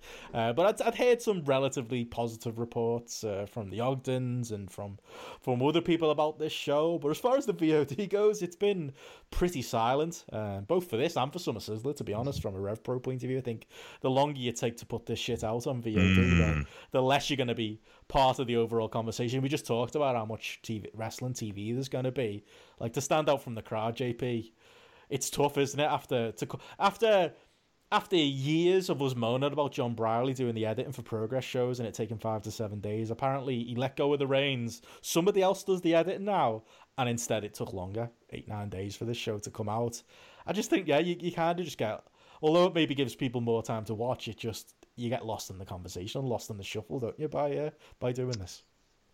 It is, and it's not. It sounds funny. It's not meant as a dig, because obviously the Rev Pro's kind of editing and production has completely gone to shite over the last couple of months, in like quite a dramatic drop off in terms of getting it out. I think that's just a picture of the company generally. Let's be honest at this point in time. Whereas, in that environment, it feels like the 8 to 9 days isn't necessarily the worst. But the reality is that the kind of interest and the buzz on this stuff, you've got to be looking at really no more than a couple of days. And Rev Pro used to be on that. They really did. Can I just make a point about Rev Pro? Do you know when they started going downhill this year? When the great O'Khan left. It was all downhill from there. When we never got that O'Khan MK McKinnon match. The big hat-eating step match. The great O'Khan's great disappearance and great silence has led to months of quite poor Rev Pro stuff, let's be honest. Rev Pro jumped the shark when O'Khan stopped coming in. The great O'Khan. Yeah, maybe. We were debating what's happened to him. We were debating whether or not he's just, in my case, I just thought he maybe just found the woman in Portsmouth. And that's it. He thought he'd give this wrestling lark up. Perhaps he was punching horses in Portsmouth last night. Anyway. Progress. Yeah. So the 8 to 9 days doesn't necessarily seem like the worst as a result, but the problem is, like you say, everything gets lost very much in the shuffle. So as a result, when watching this today, it's one of these shows where we're watching kind of out of obligation because we're doing the podcast, so we have to see it. So we get around to seeing it, and the first thing you see is like nearly 4 hours, and you're like, fuck me. Well, this isn't happening tonight. We didn't get started watching this at like 7 o'clock. Yeah. So there's stuff in it that we had to just kind of completely skip over. That Proteus Rumble goes an hour. Like, that's immediately a skip. Fucking shit. Yeah. What I saw of that was absolutely awful. Yeah, do you want to talk about that match now? No. Okay. It was fun for the live audience, I imagine, and they got all their big spots in, and everyone got a bit of a shine. But yeah, a Rumble match like this with your B teamers doesn't really translate to VOD, I wouldn't say. I don't know yet. Do you want to talk about it in broad strokes? Do you want to go through the match by match? We can probably do the match by match relatively quickly, and we can jump over the stuff that maybe we haven't all seen. Yeah. I'm so glad you're so excited to talk about it. Yeah. You know how I'm feeling? Apathetic. It was Jim Smallman's last big show, mate. You got a part of his 6-month retirement tour. It was a big moment. No? Well, they got 2,000 in, so that's 1,300 friends he's never going to see again, I guess. I mean, this is the thing with the best big show. It's like, if Progress is still doing its thing by next summer, he'll obviously have popped down and will appear on a show as well for that. Will we? Oh, he will. Oh, right. I thought you meant me and you. I thought. Oh, I don't think. Are we being employed by Progress all of a sudden? Yeah, I'd take the paycheck. I don't see that ever happening. I really, Well, come and get me if you want me. I'll take Jim's place. Maybe after the football game. Perhaps they could do like guest hosts like Raw did, because all of their other tropes and booking strategies taken from WWE. Oh, totally let's be honest. They are totally doing that. If you want to do like guest slots, get us in as like the grappled celebs, and we could do a guest host in one day at the ballroom. Boot out the building. I'd be up for that. We do more listeners than they do attendees at the ballroom, so there's that too. Well, we've got 1,000 friends at the moment, so. I mean, Smallman, I thought he was unbearable on this show. I thought the commentary was unbearable as well. But we always say that about Progress. We're just going to be saying all the same things we always say, aren't we? Obviously Glenn's my mate, and obviously Matt Richards is as well. But he was fucking awful on this show. The shouty commentary. I was loving Glenn. Were you loving it? Have you turned on Glenn? It was when Cara Noir was wrestling, and he said, what was it he said? British Swan style. British Swan style. I was like, good work, Glenn. Yeah. See, he's co-opted you and not me. That just shows you sort of. Yeah, I thought he was awful, to be honest, throughout the night.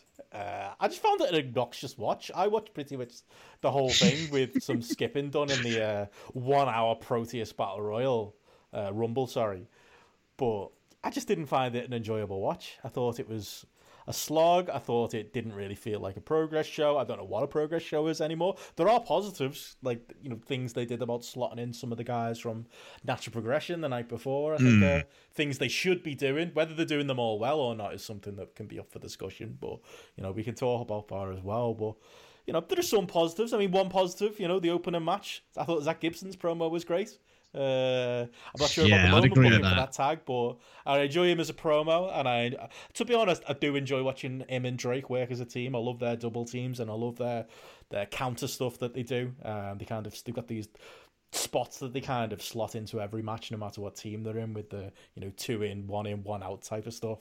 I thought that match was relatively fun, and I did think that Gibson promo about Smallman having better places to be was fire at the start as well.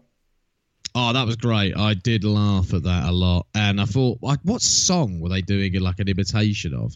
Because it seemed like it was a parody or something, but I couldn't work it out. But it was bloody funny. And yeah, Jim Smallman was in LA this weekend at Bowler. So he was in better places, making 600 or 700 new friends, or however many people they have there. So good on him. But yeah, it was a great promo. The match was good, I thought, for what it was. As like an opener, sort of quite energetic, good spot match.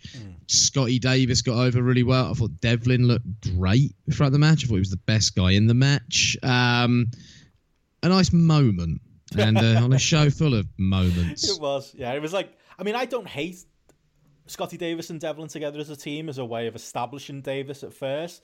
I'd move him away from it quickly before he gets Finn Balor. That's a big thing for me.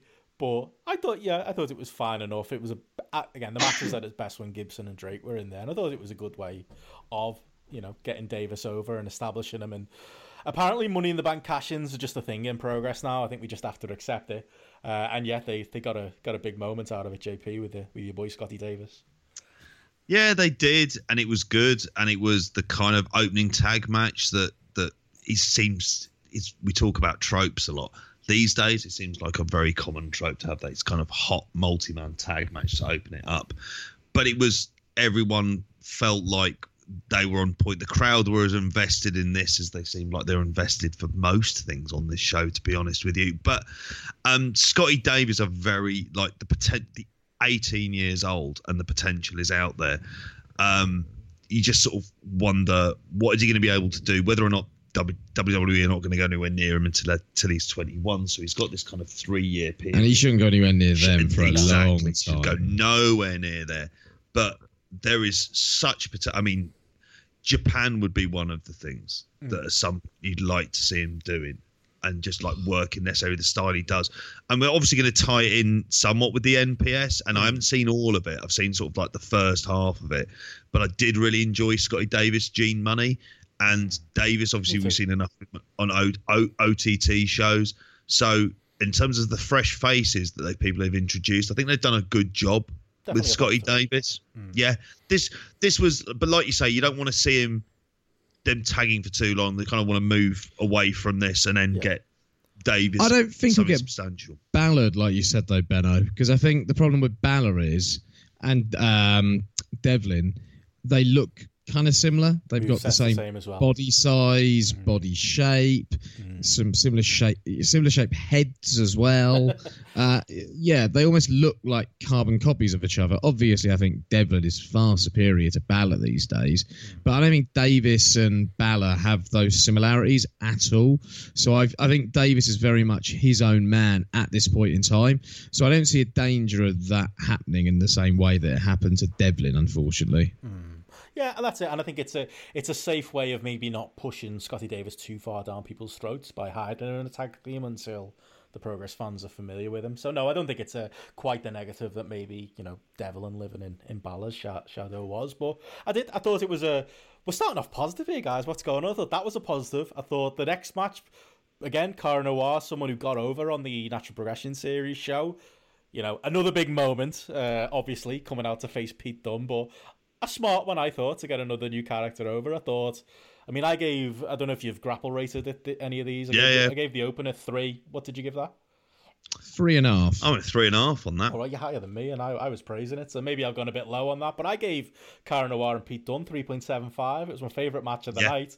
I love the work in it. Pete working over his feet, and some of Noir's like really, really interesting counters that he does with like the handstand and all of that kind of stuff. He's very different. The way he moves in the ring, both from his entrance, as you guys have seen live at Riptide, down to the way he moves in the ring. That entrance, by the way, did not look anywhere near as good with the money and the big budgets and the big spectacle of progress behind it. Kind of surprising that they didn't quite live up to the Riptide standard with that. But I thought it was a good match. I didn't like him tapping out at the end. I kind of understand why he's got to lose a match, but it did look a little bit improvised as well, so I don't know if that tombstone was supposed to be the finish anyway, but I didn't love that. But all in all, I thought it was maybe not a star-making performance as Cara Noir, but a good establishing performance in progress, and a very, very solid match. Probably my favourite of the night.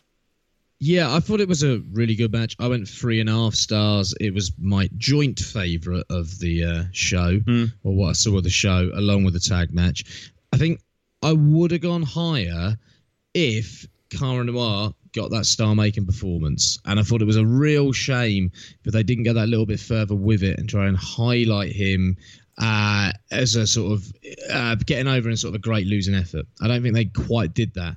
I think Riptide managed to do that. I think Pac did that and gave him more in that match they had. Yeah, they got a bit more time. Yeah, it was the main event as well. But I thought Progress maybe could have gone a little bit further with that. I think Pete Dunne sometimes wrestles in quite a dominant style, and at times I don't think he is that diverse in showing vulnerability. And think about how often Pete Dunne sort of sells consistently during his matches and gives guys long periods of offense where he properly sells for them and gives them like big near fall moments where he looks in peril. I think Pac has done a much better job of that this year. That's what I say with the Oku match, we made him, then with the Cara Noir match as well. And I think that's a bit of an issue with Pete Dunne as a guy, if I'm honest with you. I think Pete Dunne makes out that he's a lot more generous than he actually is a lot of the time, and thinks that he's done a lot more for the British wrestling scene than maybe he has done. And that's not to say he hasn't done anything, because he quite clearly has. But I don't think he's made as many guys as he would have you believe, and others would have you believe as well. And I thought here they could have gone a little bit further and got Cara Noir over as a star.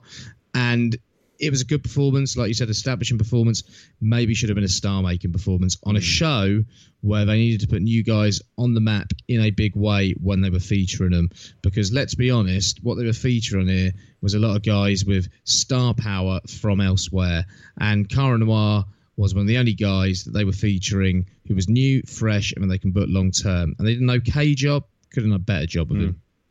Yeah, I agree with that. How about you, JP? Did you like him on that Confession series? I did, but again, I've only kind of got halfway through on it. But I enjoyed the match with Dan Maloney. From on that one on there, I thought that was perfectly fun. I thought there was some good stuff in that.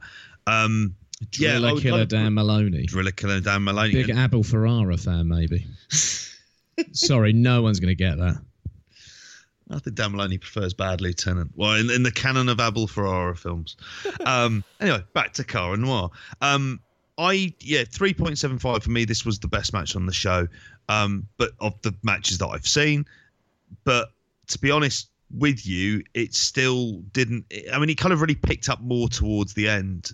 I still thought, and I kind of agree that, like, I mean, and obviously there's the live bias of being there for the Pac match, but what that seemed to do in that environment. It got a lot of hype on VOD as well, that Pac match, though. I think it translated.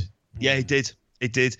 And I think it might be something here where maybe it did for this. It just didn't seem to translate as much. But you could tell it's really good. And as a worker, Cara Noir seems to, in the times I've seen him, he is very, very good. And he is going somewhere with it. And he's someone of this kind of next crop of people that a lot of companies need to be kind of investing in as someone to have around. Can I just ask, though, going back to the Pete Dunne match, when have you ever seen Pete Dunne look vulnerable in a match, character-wise? Because I just can't think of a proper extended period where I've seen that in a match from him. He should have in the Walter matches, and he never did. Exactly. Yeah. That's one of the big points, I think. And I think the layout of those matches was kind of backward. And I think he wrestles like a guy who's bigger and has more size than he does. And I think that is one of his biggest downfalls in ring at times. He needs to be a tiny bit more generous and adapt a little bit more. And I don't think he does that anywhere near enough. No, definitely not. It's why he's not in that kind of upper level, if you ask me, with, say, an Ospreay or a Zack or a Tyler Bate. And I think in his day, when he was performing properly, Marty Scurll as well. I wouldn't put Pete Dunne quite up there with him. What's Pete Dunne's great matches this year? You know what I mean? People might say those Walter matches. I wouldn't. What are his great matches in the last 12 months? It sounds going to sound mental. This is probably one of them. Ask Pete Dunne. Yeah, I bet sure Pete Dunne's got loads. Oh, yeah. He was mildly on Twitter. Despite the Southside news breaking, he was on Twitter going on about, because Tyler Bate turned up in Tuesday Night Graps last night. He quote tweeted that and just put Brit Rez. I was like, yeah, mate, fuck off with your Brit Rez isn't dead bullshit. I should have trademarked Brit Rez is dead, shouldn't I? I could have made some money. Yeah, I was going to say Gibson's promo felt like it was a shot at you. I don't think I'm on his radar. What way? The opening bit where he was talking about critics in, like, did he say something about hipster critics or something? Did he say something about check shirts, drinking craft beers out of a tin, talking to him, criticising something and saying Brit Rest is dead? That's not verbatim at all. But I was like, is this a shot at Benno? Because obviously you've got more of a profile than me and JP have. Both of you also wear check shirts and stuff. Yeah, but no one knows who I am. Benno's got his... Well, it's not me. I was very supportive of Fighting Spirit trying to get a new school in Bootle, so I hope it's not me. But yeah, the Brit Rez is dead thing, I'm taking credit for that. I started that movement, and it's definitely dead. Never. And it really touched a nerve, didn't it? Oh my! The amount of when you've got Valhalla Rob Lynch coming out and saying Brit Rez isn't dead in promos, and fucking the laundry list of people coming out with their list of mid-carders that allegedly prove Brit Rez isn't dead, and your fucking social club workers pointing to 200 attendances going, see, Brit Rez isn't dead. I saw people doing that about Tuesday Night Graps today because they sold out 200 seat standing shows in Manchester. There you go, Brit Rez isn't dead. Yeah, I mean, it was always tongue-in-cheek, but if yeah, I don't think that really proves anything either. Sorry, rant over. I don't think it was about me anyway. I hope not. Because that check shirt thing could really be anybody in that crowd. Anyway, yes. I mentioned Tyler Bate there because the next match was Matt Riddle and Keith Lee against Mustache Mountain. I feel like life's too short to break this one down. This was a WWE offer match. The Broberg spot was fun. That was amazing. Hitting the spear and jackhammer. Couldn't care less about the rest of the match though. But that was fucking brilliant. On your advice, we stopped immediately after that, and it seems like we kind of dodged a bit of a bullet. And that says a lot. It kind of hurts me internally to think we're skipping Matt Riddle matches quite casually in this way. But the Broberg stuff was top notch. Not quite up with him doing the talking about Goldberg on that watch along thing. That might be the high watermark of the stuff he does. That's the best WWE talking segment, if you ask me, since the CM Punk pipe bomb. Wow. Well, I mean, Goldberg's working angles with Zach Ziggler, Dolph Ziggler in nightclubs. He should be working these angles with Matt Riddle. I want to see that match now. Yeah. They had like a shoving match that they were kind of trying to work a shoot or work a work, and they've continued that. Yeah.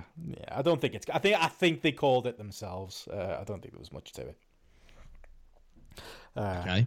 But anyway, I mean, I gave it 2.5 on Grapple, so that tells you everything. The average is 3.09, and there's a lot of Progress Hardcores in the 35 people who've rated it so far. So I think that's probably about a fair rating. Skip that match, not worth it. But watch the opening spot. Yeah, fair enough. Did you watch Miko and Jordan Grace? No. I expected not. I watched it. The promo video with Jordan building up the match on her own was kind of fun.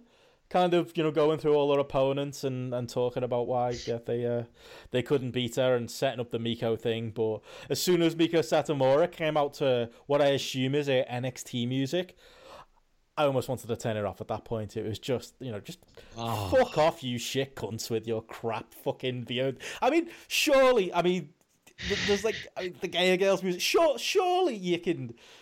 That's not overly copyrighted music. Surely you can at least let the live audience have Miko come out to her song, which is fucking a legendary wrestling theme that I knew of before I'd even seen a Miko match. Like, you have Miko Satomura on your big show, and you give her that fucking shit to come out to. It put me in a bad mood immediately. The match itself was fine. I gave it 2.75 on Grapple. It was fine, bordering on boring. It was a big moment with this alleged now Progress legends of Miko Satomura, who they've not booked in the 2 years they would have had access to her, going over for the big moment. At least maybe she'll be around a bit more than Jordan Grace is maybe the saving thing for that match. I suppose John Briley's dreams came true from watching all those Joshi tapes over the years, and he finally got to book Miko. So, good on him for all his Joshi dreams coming true, what the range and diverse sort of quality of wrestling he's watched over the years. There you go. Yeah, that's it. Starting with SmackDown in 2007. Where we all started, Joe. That's how we all got into wrestling, isn't it? Yeah. Gatekeepers were the best. Saying, fuck that Giant Barber stuff. Yeah. Been that. Mid 2000s SmackDown, that's where the action really fucking at. I felt like the crowd was full of mid 2000s SmackDown fans as well, because they just didn't seem hugely familiar with Miko's stuff either. It was fine. She'll be a good Progress Women's Champion if they can book her going forward. But let's go back to the crowd a second. There was a comment I said to Joe earlier on, and it was something about, I don't know what it is, how the crowd was reacting, but at points I was kind of reminded by like a CZW crowd. Looking at this, like it was weird. It was very, very weird. It was like a kind of, like kind of, I would say, unnaturally into things at times. Yeah, I agree. Forcing it. Yeah. Like, I know who this is. I know I'm supposed to cheer for Miko. She's a legend, I've been told. Yeah. That is the worst sort of reaction. When I've been to shows where there's forced reactions, I find myself like not being less into the show as a result of people forcing themselves to like stuff because they feel that they should like stuff. That's the worst sort of reaction, because you're in denial and you're not admitting that you are in denial about something that is taking place, and it makes the problem worse. And I think 2 years ago we were saying this about Progress, and people who now are very much like, yeah, Progress is shit, it's been shit for a while, knew it was back then, but they didn't want to say it was, let's be honest, because they were still trying to force it.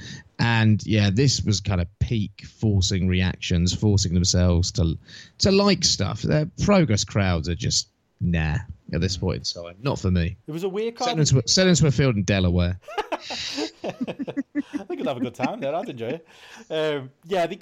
It was weird because Ali Pali never comes across well on VOD. I always hear you guys. You give us the live report and then I'll watch it on the VOD, and like the noise doesn't travel. It's echoey. It's a weird sized kind of mid-tier, big-ish building. It doesn't come across anyway, and yeah, it did feel like the crowd were muted in part throughout the night, and yeah, maybe I do get your point about maybe some of the reactions feeling a bit forced too. That was kind of it, and you've kind of hit the nail on the head. It's like seeing those shows from Ali Pali, they just become harder, and these kind of big shows are just getting hard. Like they're getting harder and harder to watch, and it's not, for the most part, it's because there's a lot of things where I'm just kind of ambivalent to it as I'm seeing it. And at the same time, I don't know, it's just sort of leaving me cold. Yeah. It's kind of how I am. I mean, if I'm summing up a review of the whole show at this point, for the stuff I've seen, I've just been left almost entirely cold. But a couple of things, that was good. And then move on. It's a shrug of the shoulders. It is very much a shrug of the shoulders. Doesn't mean anything, does it? Like, there's only 2 matches to talk about now, the Rumble and Star versus Walter. This feels like a show that's missing like a proper Progress blood feud, or like, a big match between 2 Progress regulars, but I don't even know who you'd put in it because there isn't anyone. Like, those are often been shit when they do them at Ali Pali, though. That horrible Jimmy Abbott, Paul Robinson match. I didn't hate that one. Like the idea of, I don't know, let's say for people they had access to, like just a Travis Banks Tyler Bate match. Travis Banks is cold. I know, but Tyler that's Bates not really a Progress guy anymore, so he doesn't really fit the bill. And that's it. Yeah, but there's and this is one of the things. The the Rumble, we saw bits, went to, but there were people who appeared in this. I was like, I'd much sooner see them in a single. Oh, we started this Rumble, and it was just shite. The booking cliches were obvious from the moment it started. They're just. It's basically like a tribute to, I really like Royal Rumbles. I've watched a lot of them. I'd really like to book one. So from day one in your first Royal Rumble, or Proteus Rumble, sorry, you used the old number one starting from the bottom cliche. Well, I suppose Paul Robinson did start from the bottom and then he got there to the end. Yeah, just bad. You don't do that in the first Rumble. You do, and you do it with Paul Robinson. Of all the people to do it with, I'm sorry. I know you've turned him face in some weird roundabout anti-union way, which is just bizarre in many ways. But I suppose they are in aligned with WWE, so maybe it does make a little bit more sense. Punk rock pro wrestling, huh? But at the same time, Paul Robinson is not the guy that goes that far in a Rumble. You do it with a proper underdog who you've established as an underdog over a long period of time. Like you do it with an Ospreay in his prime. You do it with, say, Travis Banks when he was coming up through the ranks in Progress. You don't do it with Paul Robinson. And it just took me out of the match completely. And also, you know what? That fucking shite music that they kept playing throughout this match. Jesus Christ. What is some of these absolutely the Chris awful Brooks theme tunes? Noise.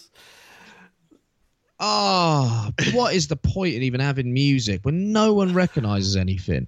Like, it's just so fucking bad. And it just kills my mood. It just makes me kind of annoyed watching it.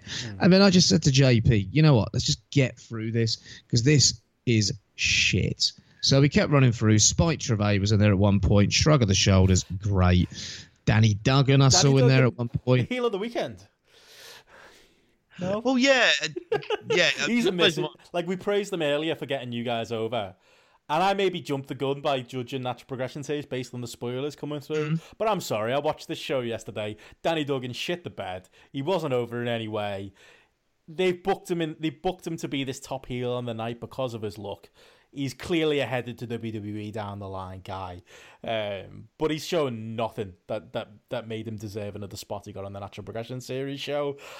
And to be honest, I was going to say, he didn't deserve the spot, but to be honest, he fits in with those fucking losers, your Spike Trevays and your William Evers of the world. The random dudes who've got no real reason to be together anymore because they got fucking humiliated by Jimmy Havoc and Mark Haskins and whoever a couple of months ago. He fits right in with that group of fucking straggler, gotten to fucking losers. Those that have taken no control over their careers and have just believed, I don't know, the good word of the pro Joe over the years. Yeah, that's basically it, isn't it? Yeah. I do would pay to see that rabble, honestly. Not me. I've only seen the one Danny Duggan match was the Malik one from NPS. Yeah. And it was definitely the weakest of those first round matches. There? Was that not in front of like a closed arena? Because fuck me. Say that though. Got quiet. You just said, Joe, we wouldn't pay for it, but we would in Riptide. It's a different world. No, I'd pay to see Mambo's all right in Riptide. Yeah. Spike Trevay? They book him effectively, but I haven't paid for a Riptide ticket before, so fair enough. I'll take them all in. I would pay for a Riptide ticket. I will say that. Yeah. I would. But that's generally because the presentation's very good. There's a real feel-good factor at the shows as well, and there's a really good vibe at the shows. But I'm not paying for wrestlers at Riptide. I'm paying for experience. I don't think they're a promotion. The Riptide presentation of those wrestlers. Yeah. It's not a promotion that's going to draw me on an individual match like a Rev Pro would. Put it that way. Yeah.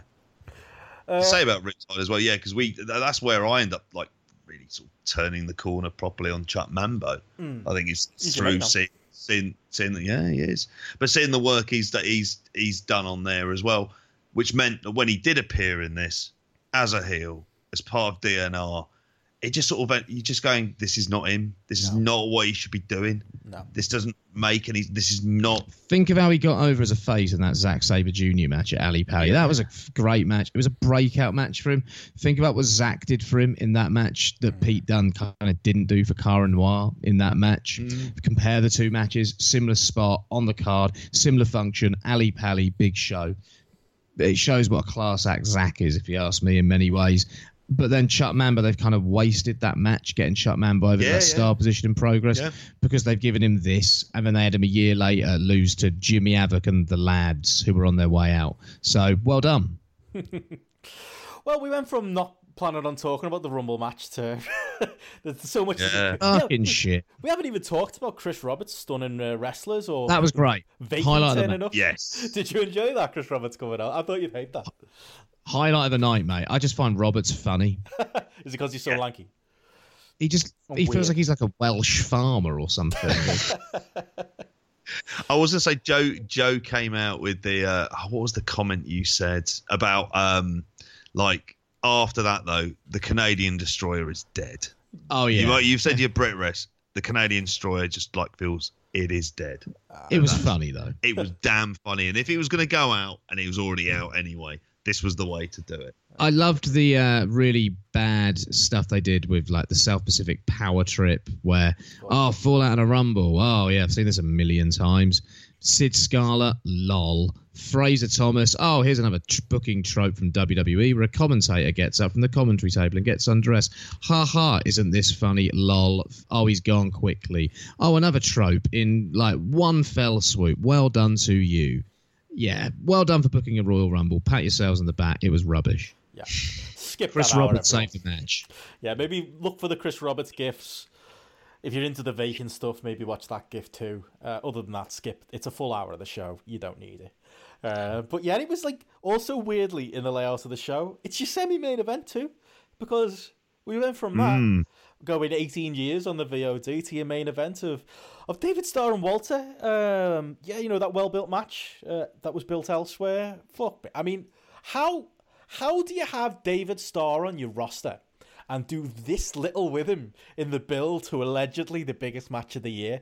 Like, he is the best talker probably in wrestling, and this match had no momentum. David Starr had some support behind him, but it wasn't any kind of ravenous biggest match of the year support behind him. Like, this was fucking easy. This is a layup.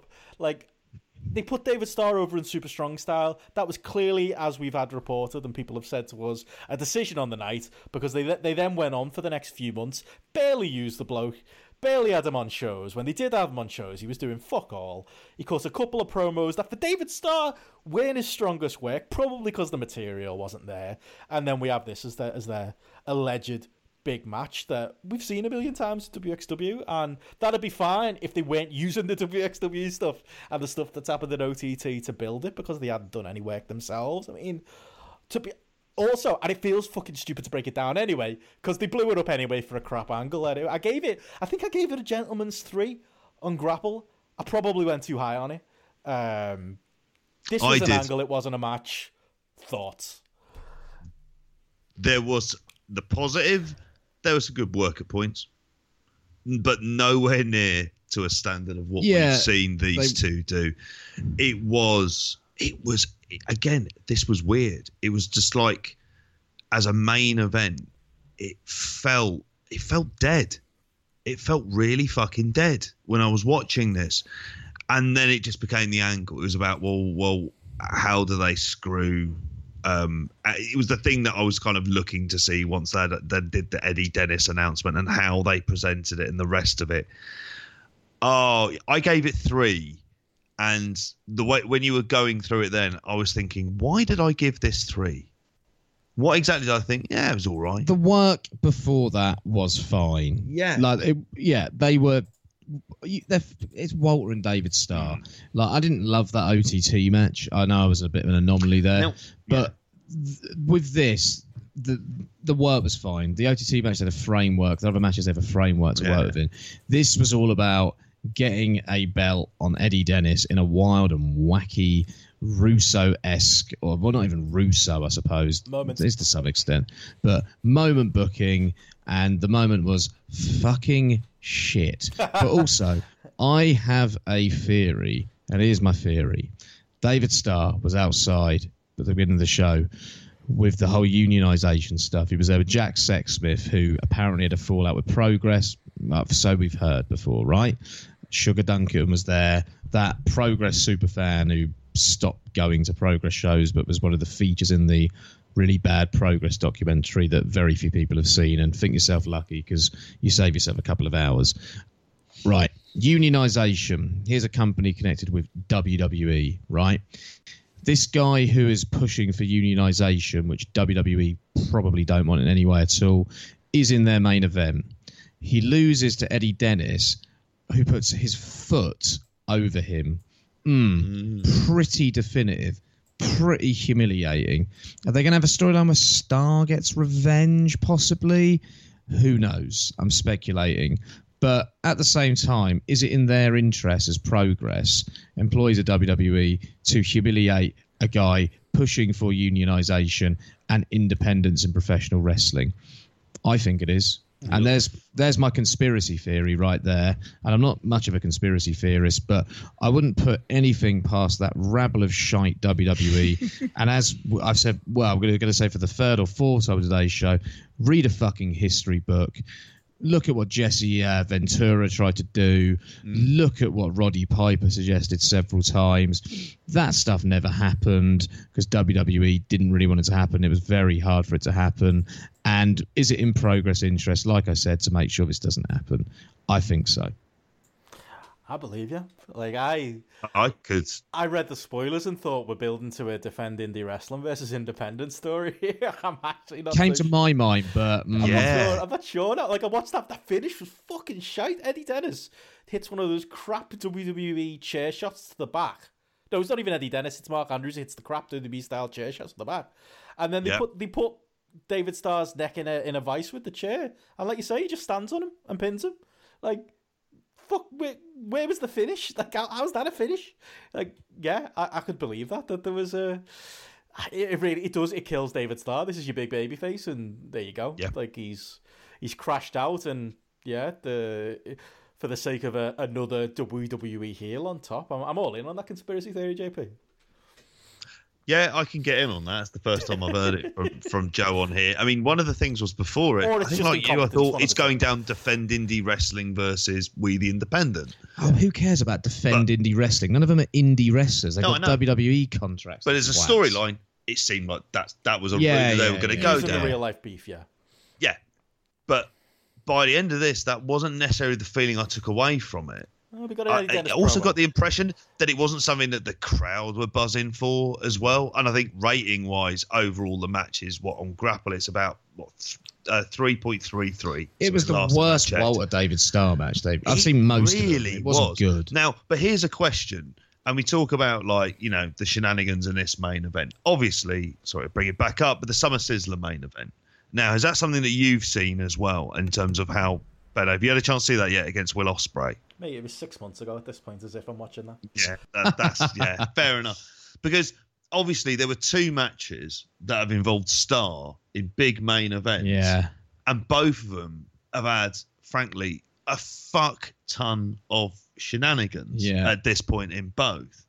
And I've heard some obviously criticisms about this, but it just starts to make me wonder about are we not appreciate? It sounds like I'm buying into a storyline in terms of David Starr, but it does feel like it's kind of like not as appreciated as how he should be in terms of like who he is in terms of the best presentation of him. Progress are a Tory promotion, and Thatcher destabilised the unions during our reign, and yeah, I'm going there.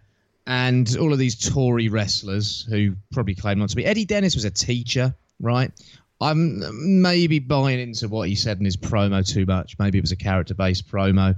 But if he takes an anti-union stance and he was a teacher, that's pretty disgraceful, if you ask me, considering the way that our wages have not grown with inflation over the years. and considering how there have been, funding that has not been in line with inflation, especially in our sector over the years. And if what he was saying is what he believes with his WWE contract, then hang your head, mate, because I've got no interest in you. And I loved his Rev Pro run where there was genuine sympathy put on him. And maybe I am buying way too much into character stuff here. Don't know. But if there's an element of real life stuff to this, and I feel like there kind of is with the Andrews, Dunn, Eddie Dennis sort of stable and David Starr, then yeah, what they're coming out with and what they're saying about this defend stuff, it all just feels like there's an element of petty jealousy to it. And I don't know what their beef is when David Starr is looking for change and is trying to help wrestlers who have an independent status, which they had for years. And if they want to kind of look down on that, then yeah, I question what their motives always were, to be honest. Because in theory, Starr can end up coming back in a couple of months and working some kind of angle. But do you know what? The impact this show will end up having on him. I think he's off somewhere. I think him finishing up with Rev Pro and doing some big matches over the last few weeks. Ian Hamilton kind of put this to me, and I'm starting to buy it. I think something weird's going on with David Starr. It'd be weird if he signed somewhere right now, considering him being the lead on this independent stuff. But something's afoot. I don't know what it is, but I don't know. And the fact that he's back in WXW so soon, considering he was supposed to be gone, feels like he's getting the matches in while he can. Don't know. Maybe there's something to that. Maybe that's the reason they did him so dirty in this main. Possibly. Who knows? I've not had any rumours regarding that. No. But it would be a real shame considering what he is doing right now and the kind of buzz around it and the thought that some genuine change might happen as well. But yeah. It's funny as well. I mean, I was going to say that we should probably, some breaking news I'll get into in a minute, but we should talk, just this as an overall show, what Progress is now. I saw a lot of good live reports for this show, and I will, I'm not. People been on the beer all day or something. Well, they did get a couple of cracking craft beer trucks in at the last Ali Pally show I went to. Well, I'm not one to say people's opinions are wrong or are influenced by such things, but I do think the way WWE gets away with it, you can get away if you're in this live crowd and you get your 2 Money in the Bank style cash-ins, you get your Cara Noir surprise appearance, you get your WWE NXT guys coming in, you get your Rumble with all your... this was a show, as we've joked about, of moments, and I bet you that if you were there live, I bet you pop for these moments. I bet you, despite it being nonsensical, you pop for the Eddie Dennis stuff at the end. I can believe it from a live point of view, but I would implore maybe, if you were there live and you loved it, maybe I wouldn't say sit through the 4 hours, but as a VOD experience, I was ready to... I mean, for the most part, I enjoyed the Natural Progression series show the night before, even because I went in with that with very low expectations. But as a VOD watch, I just thought this was lifeless, soulless, and... Yeah, I mean, there are certain factors bleeding in the Natural Progression series, guys, that give me some positivity towards Progress. It's what I'd do too, and I'm glad they're doing it. But then there's so much there's basically an NXT guy in every single match, and a non-Progress guy in pretty much every single match. I don't know. We basically got to see both maybe some of the minor positive and the negative of Progress as it is right now. And all in all, I really didn't think it was an enjoyable watch, and I didn't think it was a memorable watch, and I didn't think it felt like the biggest show of the year. It just felt like another Progress show, and as Progress has felt for the last 2 years, it's not a priority. They're just they can rely on 2,000 people turning up for shows like this, but this isn't their A game. This isn't their A job. No, exactly. I mean, and it's still doing the best of any of the sort of regular BritRest promotions around. Yeah, and I get that they put WWE guys on there and drew 2,000, right?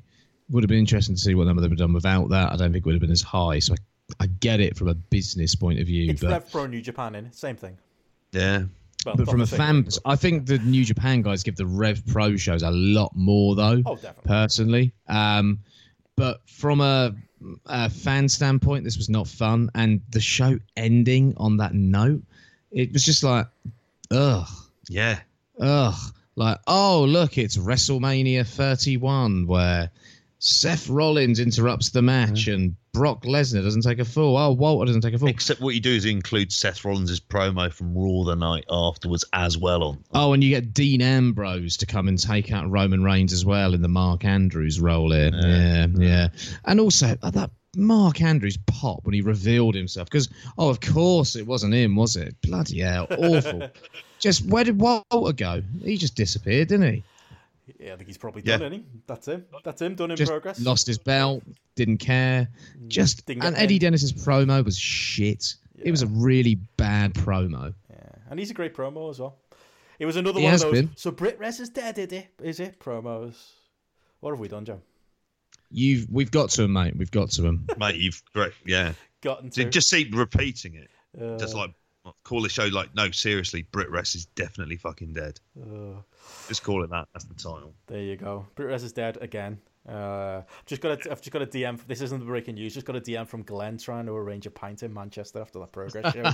Maybe I'll give him our feedback in person if that comes to fruition. Yeah. Fucking hell. When's the Progress Manchester show? October the 18th, I think it is. It's the Sunday. I'm definitely going. I'll still enjoy it. The Progress Manchester shows are always a laugh. The atmosphere is much better than down south. I know what have they announced for that? Is it Ilya versus Cara Noir? I think.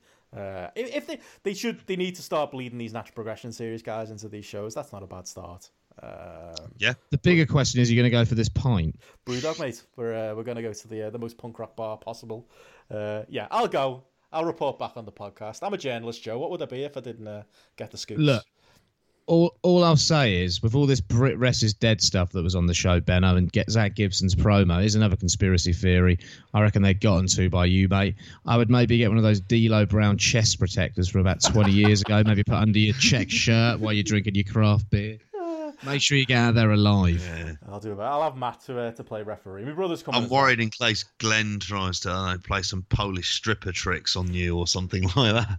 Bleed your car and leave you in the middle of Manchester. Glenn's all right. Yeah. We'll see. No, he's all right. Of course he wouldn't do that. Would you like to know? I enjoy a strip club in Poland, though. We'll take him. We'll all go. We'll do a grapple trip to Poland. Bring Gareth. I am never stepping foot in a strip club. And definitely not a strip club in Poland for as long as I live. Yeah, a football match against Progress. We're still leaving it out there. What?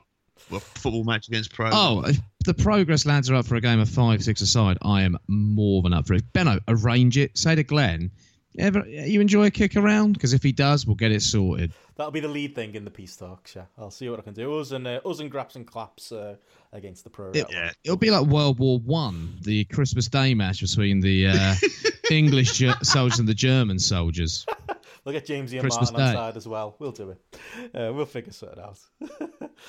But anyway, would you like to know the real breaking news that's just come out as we're recording? We were talking earlier about AEW and them potentially getting a UK deal. Tony Khan's tweeted out that they're going to be on Fight TV, but to watch it, $4.99 a month or $2.99 an episode. Fuck off! Get back to the dog's tone. Stop talking bollocks, man. He said, we can't broadcast live free-to-air in the UK due to different ad break schedules than in the US. I'm sorry, but does anyone... That happens all the time. Sky done it, do it. Yeah. What's he on BT Sport do it with UFC. It's bollocks. Channel 4 put ad breaks into the Royal Rumble back in the day, if I remember rightly. Yeah, that they definitely have in the past. And it's really odd. I don't think it's just a Sky thing. I think you can do that anyway. Maybe there's a difference for terrestrial. Yeah, possibly. Mate, there really isn't, is there? Or is he just talking Hold on. I think he's talking NFL shit. Broadcast. That's right. Super Bowl is on the BBC now. Just go back to the studio. Yeah. Well, then you've got to employ people in a studio. That's the problem. We're available. There's three of us. Come on. And there's slight delay. You just go to an ad break or put on one of these. Your pro will be starting up against in a second. I'd love to get some word, but the stuff I've said about Tony Khan and dogs, I'm not getting one with AEW anytime soon. Oh, well. Yeah. You going to pay a $5? No. No, that's another boon for the Watch Wrestling world. Yeah. Google Watch Wrestling, lads. Fuck. Yeah. 2 words. Fuck off. It's not happening. No, that's an odd one.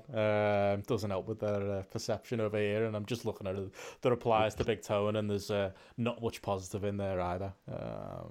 Really bad star in the UK, that. Yeah. Really bad, yeah. For a TV show, that does not make much sense to me. Well, I would hope that AEW isn't going into its sort of UK shows wondering what figures it's doing compared to fucking Peppa Pig. So, being on at that time in the morning. So, you kind of think to yourself, do you know what, Joe? Next time I see him at the cop, you need to give him a bollocking. So I think last time he's got away with it. It's a poor excuse. It is. It's a poor excuse. I'd want to see authority figures. I'd want to see some actual evidence that is the real reason, proper hard evidence from an email or a meeting he's had with ITV. Yeah, or some ITV executives saying that as well. If ITV say it, I'm going to believe it. But until I hear that from ITV, I don't believe that. Yeah. It seems really odd. Like I say, NFL seem to get away with it fine. Odd. I don't really understand. NBA when it was broadcast on Channel 5, but then again they would employ a studio. Baseball. It's good, but it's going to be more costly to employ people to be in a studio. That's the problem. But you create an extra cost of it. But the only thing for this they've got to do is just do it on an ever so slightly delay, and then cut over to whatever necessarily the adverts are being bought in for that block. Play the AEW logo on loop for 3 minutes. You know what I mean? That's what they did on Sky, wasn't it? Yeah. When Raw wasn't back in the US from an ad break, they just had that playing for ages. Yeah. Odd. There's ways and means. It sounds like shite. Big Tone's pulling a fast one. But yeah, we'll have more on that, I suppose, on our next show. We're at 2 hours 10. Pulled a few of those in this time. We're at 2 hours 10, so we probably don't have loads of time, but we did say we were going to mention some of the New Japan we've all been watching. JP, you wants to catch up with the young boys? I wouldn't mind going to bed. Could we get JP's thoughts before I'll be very, very quick about it. I think Fredericks looks like a bit of a start. Delighted Shota Umino's over here. We'll save a bit more depth for it for next one because there was this sort of very progress-heavy one for it. Thought so. Shota and Carl Fredericks were very good. Thought Clark Connors was good. I'm glad to see Shota Umino over here for a bit. I'm just hoping that Portsmouth doesn't seem to get to him the way that he got to Great O'Khan. So perhaps Shota Umino is the shot that Rev Pro needs right now. It is. It's just what worries me is what terrible gimmick he's going to be saddled with because that's obviously the test. Well, hopefully he can edit as well. Yeah, exactly. Yeah, hopefully he can. That's the real test. Yeah, he comes over with that, just a laptop with Final Cut Pro on it. Editing on his excursion here can be like football players back in the day cleaning players' boots. Yeah. And camera work. Yeah. So that was good of the tournament for that. I mean, it was a kind of a strange one, but that was the main. I mean, Fredericks does look like a bit of a start, although the final of it was a bit more kind of comprehensive than what I thought it would have been. As a big show destruction, if you didn't see it, you'd be fine. I mean, there was the Kishin Liger angle. That was so great. Yeah, which was great, and I did enjoy it. It's a bit weird they've announced the next match, but it's for King of Pro Wrestling. Yeah, I thought that was going to be the Dome. Yeah, I thought you'd leave it until then, but they're saying it's going to be Liger, so they're going to do Jushin Liger at King of Pro Wrestling and then Kishin Liger at the Dome. Possibly. In which case, then why do the angle beforehand? But anyway, there you go. But I thought that was really good. Of the matches I saw, I'd probably say that Goto Shingo was good, but two big not lads clotheslining each other really hard was basically what that was. It wasn't as good as their G1 match. Not as good as the G1. I didn't think it had the intensity of the G1 match consistently, if you ask me. Yeah. And he just seemed to be there for Goto in what is his traditional placeholder spot. So he's gone to LA, he's lost weight, but his character exactly the fucking same. Nothing has changed really, other than he's associated with the Lad Dojo now. Well, we're going to get Goto Jay White again, aren't we? Apparently. So it seemed like for the end of the show. Jay White match, I was bored. I started skipping through. He does little things. Cool. He's boring. His post-match promo, I thought, was all right. Yeah, so did I. Yeah. So did I. I've got a theory on this that I hope happens because I'm just... I don't want to go on a Jay White rant today. I've gone a progress rant already. I'm so fucking tired. Save the magic for next week. I'm going a Boris Johnson rant if you fancy it, but I'll save that one as well. Yeah, I just was bored during this. Naito wasn't on his best form either. I don't think he has been for a while, but I just don't think these guys have really any chemistry at all. I don't think they work well together. The Jay White stuff, I just don't know if it's ever going to click with me at this point. I just can't see it. I just can't see it. My theory, this is what I really want to happen, the whole talk about the IWGP and the Intercontinental stuff. In his post-match promo, Jay White mentioned guys he'd beat. He mentioned Kenny Omega. An ideal scenario would be Jay White versus Kenny Omega at the Tokyo Dome for the Intercontinental title on January 4th. Kenny wins. Kota Ibushi beats Okada. Okada versus Ibushi at the Tokyo Dome on Jan 5th to unite the titles. Please, for the love of God, please give us that. So Omega can get back on form, get a couple of decent matches in, and for the love of God, just we don't see Jay White in a main event in a rematch against Ibushi on Jan 5th, because my birthday's on January 4th. It's unfair, Joe. If anyone from New Japan is listening, be kind to Joe. It's his birthday. Yeah, it's usually a great birthday because I usually spend all day watching the Tokyo Dome show, and it's usually pretty good, or at work and then I watch the Tokyo Dome show, but it's a double weekender of it this year. I want to watch it on Jan 4th. I want to go out for a cracking meal in the evening, possibly, or in the day, dunno. And then on Jan 5th, after maybe I've had a couple of beers, not too many, I want to wake up with a slightly heavy head and watch Kenny Omega and Kota Ibushi and not Jay White. Please. Please. Just do it for Joe. Really want that to happen. But hey, it's not all negative, you know. Rock and Roll Express will work in New Japan next week. Maybe get him. Dome. You know, there's that. The team with Tanahashi, which is fucking that's brilliant. We're gonna get a Triple A guitar spot. They're in a match with Hiromu as well. Not Hiromu. They're in a match with the LRJ guys as well. You know, you're gonna get to see Dragon Lee going up against the Rock and Roll Express. I'm so up for this. That's something I never expected. I would say. I think I saw Shingo was in a match of him in one of the tags as well, wasn't he? Shingo. Yeah. Oh, Ricky Moore would have to take a Shingo clothesline. Jesus. Jesus Christ. Oh, I bet he'd sell for it, though.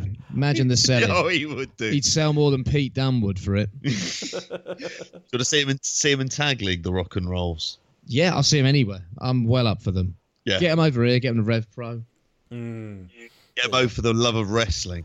Yeah, they can say Brit. Oh, see, lads, Brit Res. Leave Marty and Brutus at home this time. Get them to win. Then even Morton can hold his shit together more than those two. But there you go. Get the real lads over. Right, anything else you want to talk, or are we out of here? I think if the Rock and Roll Express come over and the Steiners come over and they get Michelle Ford in for the Steiners, maybe get Linda Lusardi or someone in for the Rock and Roll Express. She's more their era. Yeah. I'll be She's up still with going, Sam Fox, still alive? Cool. Yeah, you can do that. Joe Guest. Lesbian these days, Sam Fox. Shout out to Future Shot Wrestling if you're going to book something for the day. You know, this could work. This could be a match. You know, think about it. Lusardi and Ford on the outside having a ruck. I'm well up for that. Kenny Omega running. You know, could be good. Linda Lusardi was married to a bloke who was in Brookside. Midnight Express, accompanied by Joe Guest running down to the ring as well. No, but Lusardi was married to a bloke who was in Brookside. I think he was married to Corkill's daughter in Brookside. You know Claire Sweeney? Oh, yeah. In Brookside, he was married to her or was going out with her at one point. Yeah, and he was married to Lusardi in real life. Yeah. There's a miscellaneous fact for you to end the show. There you go, everyone. That's the stuff you come for. Right, that's it, really. Anything you want to talk about? Anything, or should we go? Gaza in China. Find it. We need it. Please. We need that VOD. Xbox Assault, get us that documentary. It's needed. Also, Bandido v Mike Bailey got announced for ROH Bolton, so come on, guys. I'm going to have the last laugh here. I'm looking forward to that. But they're wrestling for an audience of one. Oh, yeah. So at least I know there's to be 3 people there, me, Bandido, and Mike Bailey. Also Matt, so... In fairness, Benno, if somebody had said to you, you get to watch Ring of Honor, like someone said to you in like mid-2000, you get to watch Ring of Honor basically by yourself. They put a Ring of Honor show for you. You wouldn't have slept until that date, would you? No. If they'd said that to you in the mid-2000s. Have you been to Bolton before? Yes, I mentioned it. Then I went to see Nash Hall and X-Pac do a Q&A. Oh, yeah. That's my only ever trip to Bolton, though, so I can't really speak for the place other than the Reebok. That's the only area. What Bolton's got going for it. Probably Peter Kay. Yeah, there you go. Nice. Yeah, you know, Peter Kay, Phoenix Nights was a good show. Vernon Kay. Presenter of Family Fortune. Tess Daly. Yeah. Bolton legends. Zach Knight, I was always a fan of him in fantasy football when he played centre-back for Bolton. Yuri Djorkaeff lived there for a bit, but that was a fucking experience. JJ Okocha. Even Campo. Fernando Hierro finished his career there after a career at Real Madrid. Yeah. Jonathan Walters. Should we go home? Yeah. We should go home. Not that John Walters either, not the good John Walters. We should roll. We should roll out. We're out of time. Next week we'll. I was going to mention as well. I'm going to WXW Tag League now. I'll talk more about that next week. The week of the show. Don't know what else is going on this weekend. There's New Japan shows. There's ROH on Friday. I can't see half of us watching that one, but we'll see. But yeah, as the news develops and as things happen, I'm sure we'll have plenty to talk about. Monday, are we saying next week or Tuesday? One of the two. We'll be in touch. You'll be all right. You'll live till then. It's fine. Don't worry. It should be Monday, everyone. But keep an ear out just in case the schedule has changed. But yeah, follow me on Twitter at BensonRichardE. Follow JP at JPGP. Follow the Grapple app at Grapple app. And yeah, that's pretty much us for another week. Bye, everyone. Bye.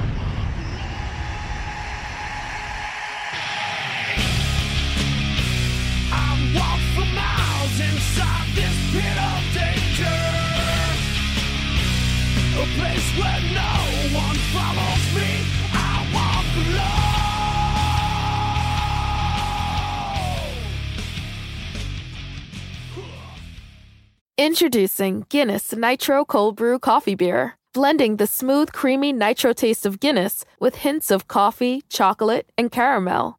Guinness Nitro Cold Brew Coffee Beer, your new favorite part of the day. Look for it where Guinness is sold. Must be 21 and over to purchase. Please enjoy responsibly. Diageo Beer Company, New York, New York.